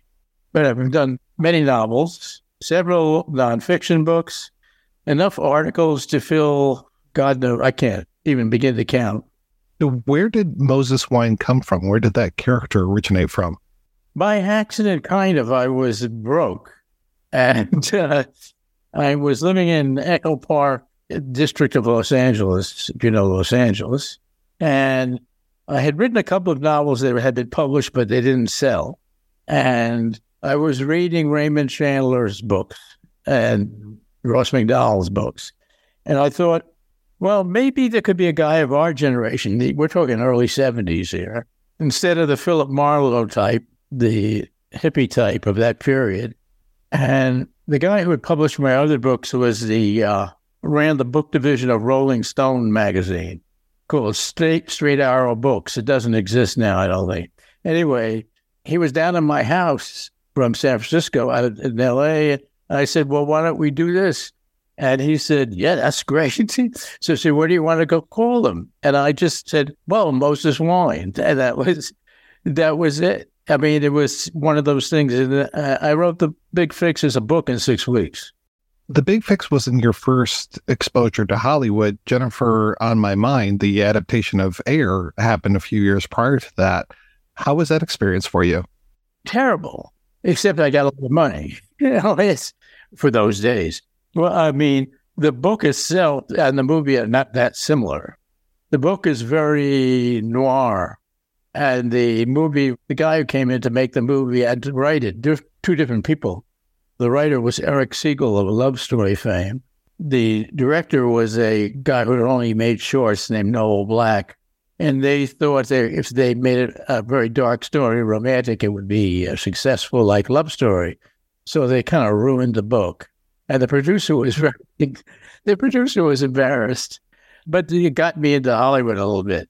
I started writing scripts in Hollywood before I had actually read one. It's very different from what it's like today. I did it all on instinct. How soon after The Big Fix does Hollywood come knocking again saying, we want to adapt this now? The Big Fix was made as a movie about 6 or 7 years after it came out as a book. And actually, the sequel book, Wild Turkey, which was the second in the series, I was also hired to adapt, and the studio liked my adaptation. This was before I did The Big Fix. And the studio liked adaptation, and they were about to offer Richard Dreyfuss a deal to make it. And they pulled back at the last minute. I don't know, that's what studios do. I don't know why they did this a long time ago. Anyway, I knew Richard, and he liked my books. He liked The Big Fix, I think, better as a book because it was more political. So we got together, and then we took it to Universal, and that's how it got made. How was it adapting yourself? It's an interesting experience because you're always trying to protect what you're doing, and it's never simple because I worked with this woman, Jay Presnell, and she was a very famous writer of the period. I worked with her on other things, and she said, get a movie made in Hollywood, you have to please everybody from the head of the studio to the elevator operator. I think that's very accurate, and that's why it's hard, especially if it's your own book. I mean, people are very weird about that because for a while I was a judge of screenplays for rewarding credit. You know how that system works? Oh, right. Yeah, the whole arbitration system. And I did it for Dr. Ro's novel that Milos Forman directed, and there were several writers after Dr. Ro. When I read it, you're supposed to weigh who contributed, and it seemed to me that it was all Dr. Ro. Dr. Ro refused credit because someone had touched his work. So people get very touchy about this kind of thing, or at least writers like Dr. Ro. Anyway, no one else wrote anything in The Big Fix, so I've been on other films where there have been what you call diverse hands. How was Jeremy Kagan to work with? He was fine, but, he came into it very, very late. He was not involved with the development of the script. That was done with basically Dreyfuss and me. So, I don't think Jeremy was, people were laboring under the auteur system in those days. That's ridiculous in this film. It was the writer's film. I don't say that out of, arrogance. It's just that's what it can be the case very often. I invented the whole character and the whole thing. You said that you knew Richard Dreyfuss. When had you met him? I saw him on stage in Los Angeles doing a play called The Line. And I thought, God, this guy's really good. Then I thought, he's the one who could really play Moses Wine because was like me a lot. I was basing the character on me. And, I'm trying to remember how we got to know each other. But, in the old days of Hollywood, things were much more friendlier than they are now, in general, in the whole world. And, we were friends, but I can't remember exactly. It's interesting. It's a long time ago. I don't remember exactly how we first met, but we knew each other for a while before we made the movie. Well, it's one thing to know somebody, but to actually work with them in this capacity as co-producer, star, and then, working with you with the adaptation. How was that relationship? Richard's a flamboyant character, and it was pretty good. I'd write some pages, go over to his house, he'd look at them, he'd have comments. Sometimes he'd like it, sometimes, he'd say, why don't you do this, Compared to most people, he had a very good sense of things. Writers always complain that studio people botch it or botch up their work. Also, they complain that actors botch up their work. I've had my work ruined by bad casting. I essentially cast Richard because I came to him and said, would you do it? And, he'd read the book, so the whole cast, all the way from Richard on down, just super strong and so many great faces. To see such a young John Lithgow or, Bonnie Bedelia. Just what a terrific cast. Oh, well, thank you. Yeah, it was a good cast and interesting people, too. I stayed in contact with some of them. Now, were you present during the whole shoot? Basically, yeah. Maybe a few days I wasn't, but I would say 85% of it. When I worked with Paul Mazursky in other movies, I was always there. But Paul was that kind of guy. We were friends, too. I think that these films are better when the people are have a good relationship with each other. And, I know what you're talking about, the whole thing about the screenwriter goodbye. I had a hello and goodbye and hello again when I did Busted Loose with Richard Pryor. But it wasn't Pryor's. Pryor liked me a lot, but it was other people. It feels like a strange experience, Bustin' Loose, as far as, if memory serves, there's extra scenes towards the end, and just like, there's 2 directors listed on that, I think. There were 2 directors, and as a writer, I was hired 3 times and fired twice. Wow. And then, it won the first Image Award of the MAACP, the first of their things, and they asked me not to come to the ceremony because they didn't want to give the writing award to a white guy. This is, a harbinger of many things to come. It was a huge commercial success for all the botching of it. But, if it had been done the way it was originally started, I think it would have been a great movie. What was it supposed to be? Well, it was the basic story of the 2 people going across country in a bus, with the kids. But it was written in a lot more coherent manner originally. Then this guy, Oz Scott, came in, who did For Colored Girls, the play on Broadway, and he had never made a movie before. And if you've never made a movie before and you're dealing with Richard Pryor on the set, good luck to you. So the whole thing went absolutely haywire. The studio shut down production. Then Richard had the unfortunate thing with the cocaine, and where he almost burned himself. And waited for him to be better. And then they rehired me to fix what had gone crazy and brought in a new director, Michael Schultz. He had done Car Wash with Richard, so he knew how to deal with Richard. And, I knew how to deal with Richard, but Oz Scott did not. He did not. I mean, I don't know. It's strange. It is strange. But that's all a long time ago. I have no hard feelings about it. Was Richard just pushy, or did he know his own mind, or what was? The part of the movie I wasn't there for the shooting of was when Oz Scott came in, because Oz Scott did. The real story was Richard wanted me to direct it. And the studio didn't want that because my skin color was wrong. Oh, boy. And they were getting pressure for the NAACP. They brought in Oz, and Oz didn't want to see me. They brought in other writers, and the whole thing that just went completely in a crazy direction. And I think Richard sensed that and couldn't deal with Oz, and it became a mess. I mean, Richard was very easy for me to work with, but I know that some people, if he doesn't like what you're doing, he lets you know it. If that goes on a set, then it's poison. You would direct pretty soon thereafter with My Man Adam. How was that experience for you? Terrible. What happened was my father died. He went into a coma 3 days before production in New York.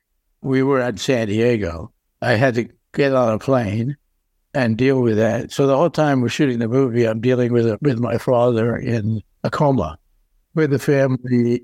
So it was like, I don't even like thinking about it. I wasn't there. It's bad luck. When it comes to The Big Fix, how was it received when it came out? Pretty well. Not great, but pretty well. Most of the reviews were good. It made some money, and it did okay. Did it do well enough? Was there ever talk of a sequel? Lots of talk and no action. And then there were talks of doing it series and talks of this and that and the other. When it comes to, because you're writing screenplays, you're directing, and you're writing books still, how's that balance for you to be able to do all of those things? Well, it's difficult for me to work in Hollywood now for 2 reasons. One, I'm old by their, and I think there's some justification in that part of things because, unfortunately, most of the people go to the movies are 17-year-old boys, and I don't think like one.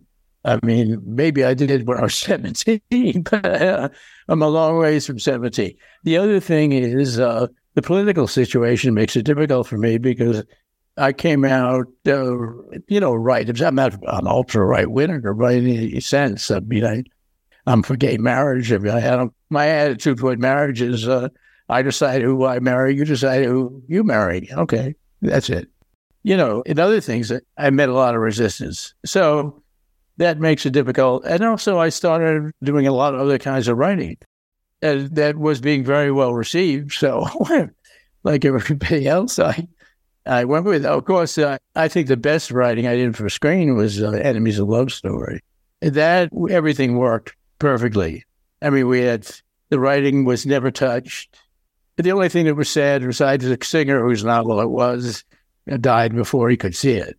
Because he had told us before, the great thing, he hated the screen version of Yentl. He hated it. And so we had to promise him, Paul and I met with him, we had to promise him that there would be no singing in the movie. And there wasn't.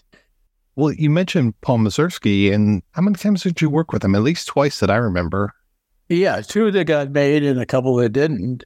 You know, one other script that didn't get made, that almost got made, and we went to Italy for, to scout locations. There was pictures of film and from a Bernard Malamud novel. So, I worked with a few, but 2 that got made. And the scenes from them all, I think the problem with it was casting. I mean, it's one of the funniest stories ever because we didn't think of it as being written for Woody Allen at all. Because first of all, we didn't do other people's movies. Yeah, you wouldn't think of him. Secondly, it was meant to be more serious as a film and less jokey. In fact, we were writing it in our heads. In fact, when I worked with script, when I wrote with Paul, the truth is, and I put this in the book, I did all the writing. He shares the credit, but that's the way Hollywood works. If you work with a big director, they get to put their name next to you. They collect a check. The way it's a bargain that, other people who've worked with Paul had the same issue. You could ask them. Anyway, everybody knows about it. They don't get excited. But we've talked a lot, of course, about what we're trying to do. So we were trying to do, an American bourgeois version of Scenes from a Marriage, the Bergman movie. And what happened was that we were thinking of doing it for Jack Nicholson and Jelka Houston because they had a relationship. Of course, it was on again and off again that they could use in the performance. And that some of it would be funny, but mostly it was supposed to be, heart-tugging or painful too. And what happened, it was a very strange story because when I finished the script, Paul gave it to his agent, Sam Cohn, who was then a big shot in New York, who gave it to Meryl Streep, his client. And Meryl Streep said she wanted to do it. So, then we gave it to Disney, who had developed it, and they gave it a go right away. I mean, I've never seen anything that fast. And then they said, who do you guys want it? So Paul said, well, Meryl has already read it and she wants to do it. And Jeffrey Katzenberg, who was running the studio then, was curiously non-committal about it. I'll tell you, normally you'd think, oh, Meryl Streep, well, big deal. Okay, wait a minute. This is not exactly Hollywood thing. So what goes on next is, they said, well, who's the guy? So, we give a bunch of names, including Jack Nicholson, Harrison Ford. Okay. Then Katzenberg says, well, what about Woody? And who said, Woody? He said, yeah, with Paul directing, this is such a strong script, maybe do it, And so we walk out of the office, and of course, ego runs into it like a Sherman tank. And what happens is, oh, well, we could be the first ones to, that Woody does. Oh, blah, blah, blah. I mean, then we also say, but he'll never do it. 24 hours later, he says yes. Wow. Okay. Wait, then another 24 hours, and Meryl's out. The Meryl is out because she can't stand Woody. She'd made Manhattan with him and hated him. Okay. Little do we know. Anyway, so we're back in Katzenberg's office, and he says, how about Ben? Paul did Down and Out in Beverly Hills and all that. And all they're thinking of is being studio heads is give that famous 5-letter word, money. And so, but we didn't stop to think that the last person in the world Woody Allen would marry would be Bette Midler. because that's like Aunt Sonia from the Bronx. Forget it. So there was no feeling in the movie that they really needed each other in any way. So the whole thing didn't work, except in France, where it was a huge hit. But anything that Woody does, of course, Woody, it's like he and, Jerry Lewis are their favorites. So that's it. Anyway, that's the story of that one. You worked with the Moses Wine character for 30 years. What, 9 books, I think it was, all told so far? 8? Okay. 8. Yeah, because I didn't write them. I moved in and out of them, because I wasn't as devoted a mystery writer as I should have been, I guess. But c'est la vie. I mean, I would write them when I had some kind of theme I wanted. It would fit in with it. And I got to travel with it because I like to, I went very early to China and I went to Israel and Japan. So, these were all excuses for trips. I mean, I had ideas that I could justify it, but, that was really what was behind it. How much of you is in Moses Wine? It was all me. There was me thinking of myself as a detective, which of course I'm not. But, when I had detective friends that I would call up and ask about, what they do. But basically, I used myself.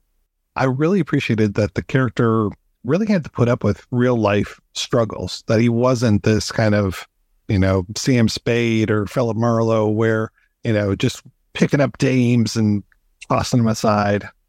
Right. Well, that was the idea. I wasn't the only one to have done that. I mean, but I did it with that form, with the American style of the detective story. I think I was the first. You can see that in good crime fiction in Europe, too. So what are you working on these days? I've just finished a book that's coming out in September, nonfiction, but very personal, called American Refugees. That's about people who have moved from blue states to red states, as I have, and what it does to your head, a whole bunch of things. And I'm also now I'm traveling around with people running for president, because I work for the Epoch Times, and I'm going tomorrow to New Hampshire to hang out for 4 days with this guy, Vivek Ramaswamy. Have you seen him on it? Not yet, no. And then I'm going from there to Boston to see the debut of Robert Kennedy Jr.'s campaign at Park Plaza Hotel. Then I'm coming back. I'm going to be doing a book. I write articles about it for the Epoch Times, but then I'm going to turn it into a book that's making it the President 2024 kind of book. Again, I like to travel, so I'll be in, the early states a lot. Iowa, South Carolina, and tomorrow, New Hampshire, where I went to college. So, is there any chance of another Moses Wine book in our future? I don't think so.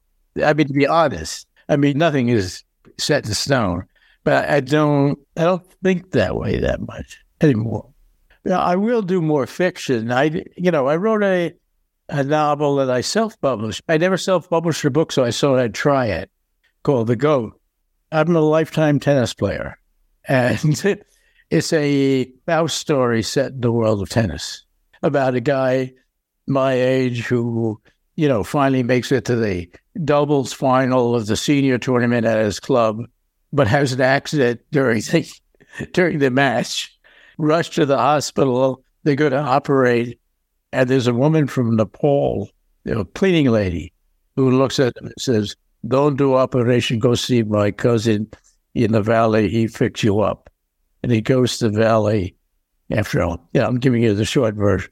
And the cousin is a Himalayan shaman, and he starts to give him special mushrooms, and he asks him, what he wants for this, and he says, "Well, I'd like to go back, be 20 and be a tennis player." So he goes back, and in a tradition of Faust, he does very well. He starts to play with Nadal and win the French Open and all this stuff. But like in all the Faust stories, you pay Well, cool. Thank you again. This was great. All right. Very nice talking with you, sir. You have a good night and good luck with all your travels. It sounds like you're going to be very busy. Yeah, well, now I got to go pack.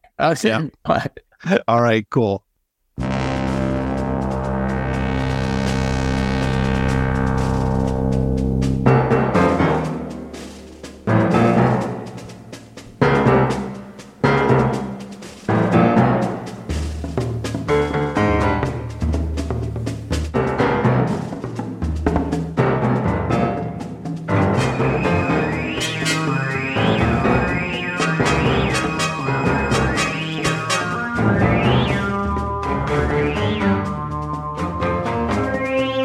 We are back and we're talking about The Big Fix. And I'm curious, did you guys, I know, Jed, you do a crazy amount of research, but did you guys have a chance to read any of the Moses Wine books? I started reading The Big Fix. I did not finish it. I've been busy with other things, but I read enough of it that a couple of things surprised me. The plot points, I guess Simon wrote the screenplay as well, but a couple of the major plot points are right in the first few pages of The Big Fix. Lila Shea is dead, and the pickup scene in the bar happens real early on. But yeah, as far as how closely the film follows the book, other than those, I'm not really sure. But no, I have not read the other books. I read the novel years ago because I think we reviewed it, included it in that book I co-edited, Sticking It to the Man, Revolution and Counterculture in Pulp and Popular Fiction from 1950 to 1980. A product drop there. And it was all right. I remember thinking it was quite good. And I think I started his second one, Wild Turkey, but I think I didn't get very far into that. Yeah, I've bought all of his books, but I haven't read any except for The Big Fix. And to your point, Jed, yeah, it is amazing because we don't get the light and fluffy intro that we get with this one. Because to what we were talking about earlier, this whole idea of starting off, with that, like the ragtime soundtrack and all this, and like, and here we are, this is kind of this funny thing, and here he is with his kids, and yada yada, and then Lila Shea comes back into his life, and they have kind of a, Abbott and Costello type thing that they're doing, the whole thing with the printing press and the guy who has the hearing aid and making him repeat things. And then when she takes the flyers and leaves, then suddenly it's Dreyfuss who has a hearing problem, quote unquote, that he's making the deaf guy repeat himself. That's all cute and funny and stuff. And then you get to the moment where, you got the Leon Redbone playing and he's coming over, he's going to have sex with Lila, and he comes in and he's just like, hey, where's my gal? Like looking around, and then boom, here's the punchline. She's dead on the bed with the bullet wound. And just that, it's so cold later on when the one guy's like, she got in the way. It's like, what? You got to be kidding me. But again, that's Louis Vasquez. Like, he was there with her when they took Louis Vasquez. Why? Like, I don't know if we ever really get that stuff either. But yeah, once that moment happens, we get real dark.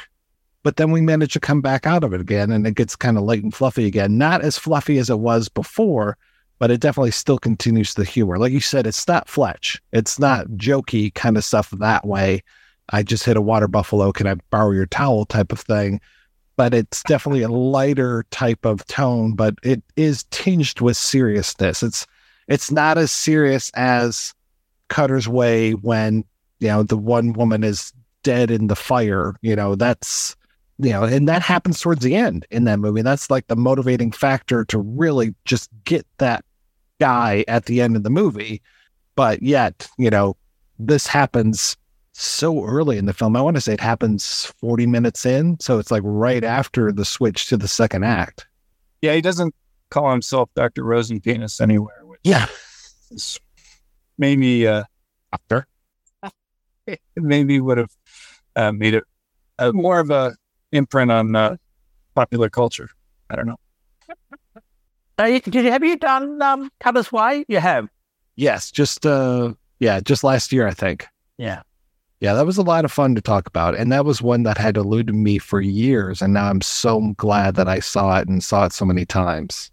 Yeah, that's a brilliant film. I mean, the other film, as I said, the film that this reminded me of a bit more than a lot of the others we've talked about, again, is Carol Reza's Who'll Stop the Rain. Have you guys seen that? I like that one a lot, yeah. I haven't seen that one yet, no. It's about about this journalist who does this dope deal in Vietnam, and he gets disillusioned and does this dope deal. He gets this merchant Navy mate of his, Nolte, to smuggle the heroin into the US, and of course, doing the dope deal, he gets offside with all these people who are in the dope dealing business, who are much more serious players than he is. But Nick Nolte and his wife, whose name I cannot remember, who's got a serious pill addiction, go on this cross-country trek to avoid Tuesday World. I think it's Tuesday World. I'm not sure. I mean, they go on this cross-country trek to avoid these people who are chasing them because of the dope deal, and they interrogate a lot of the same sort of detritus, detritus of the counterculture and what's left over in Vietnam that this film sort of did. Really good film, I think. It is. I need to read Dark Soldier. I've been meaning to for years, but brilliant. It's brilliant. Absolutely brilliant. And the film is also very good in that way of, this is a film investigating, this is the state of where we're now at with all of this stuff. Yeah, I definitely need to check it out as well. That was recommended to me probably 25 years ago, and I still haven't watched it yet. Yeah, I'm just not a big CCR fan. I'm just kidding. I love CCR. Yeah, well, Cutter's Way, Will Stop the Rain, and Big Lebowski there. You got to make a triple feature. Nice. I don't think we talked really about the scene with the linkers in jail, but I do want to point that out. That I thought that was a really, really nice scene. Playing the radio and making them sing along while they interrogate them, and of course, it's funny in the moment. They're, it's like, God, these guys are paranoid, and is this really necessary? And then later, Larry Bishop has got photo surveillance of all that, including when they think they're being clever, writing things down rather than saying them. He's got pictures of what they've been writing down. So, it's like, oh no, yeah, you weren't paranoid enough. They really are looking at everything you're doing. No, the man really is out to get you. Yeah. There's that very poignant scene when Moses is watching that old footage too, watching all that Howard Epps footage. And then it really turns into a montage of, this is not necessarily what we're fighting for, but this is how we fought. And just the camaraderie of these people who are all protesting kind of the same idea. I thought that was a really strong moment for me. The other aspect of that scene with the linkers in jail, which, I thought was really good. It also illustrates a bit further down the track the way that, Epps is the one that got away. Mm-hmm. And in a sense, he would always had the seeds of that opportunism, I think, and he's kind of left this trail of people who are in jail or are just, disillusioned or stuff like that. But he's doing fine now. He's great. What's the timeline to Jerry Rubin yuppieism and things like that? I mean, did this presage Jerry Rubin's, turn or was that already happening? That's a really good question. Because he was the yippie that turned into a yuppie. I want to say he became a yuppie in the 80s. I want to say he really bought into the Reagan dream. Of course, F. Murray Abraham screamed in that wig, especially screamed Abby Hoffman to me. But that when you find him, I was like, oh no, this is Jerry Rubin, isn't it? So, which one was it? Was it Rubin or was it Hoffman that was trying to lift the Pentagon via ESP? That was them in that huge anti-war demonstration in Washington. I think Rubin that was back when they were all together as yippies.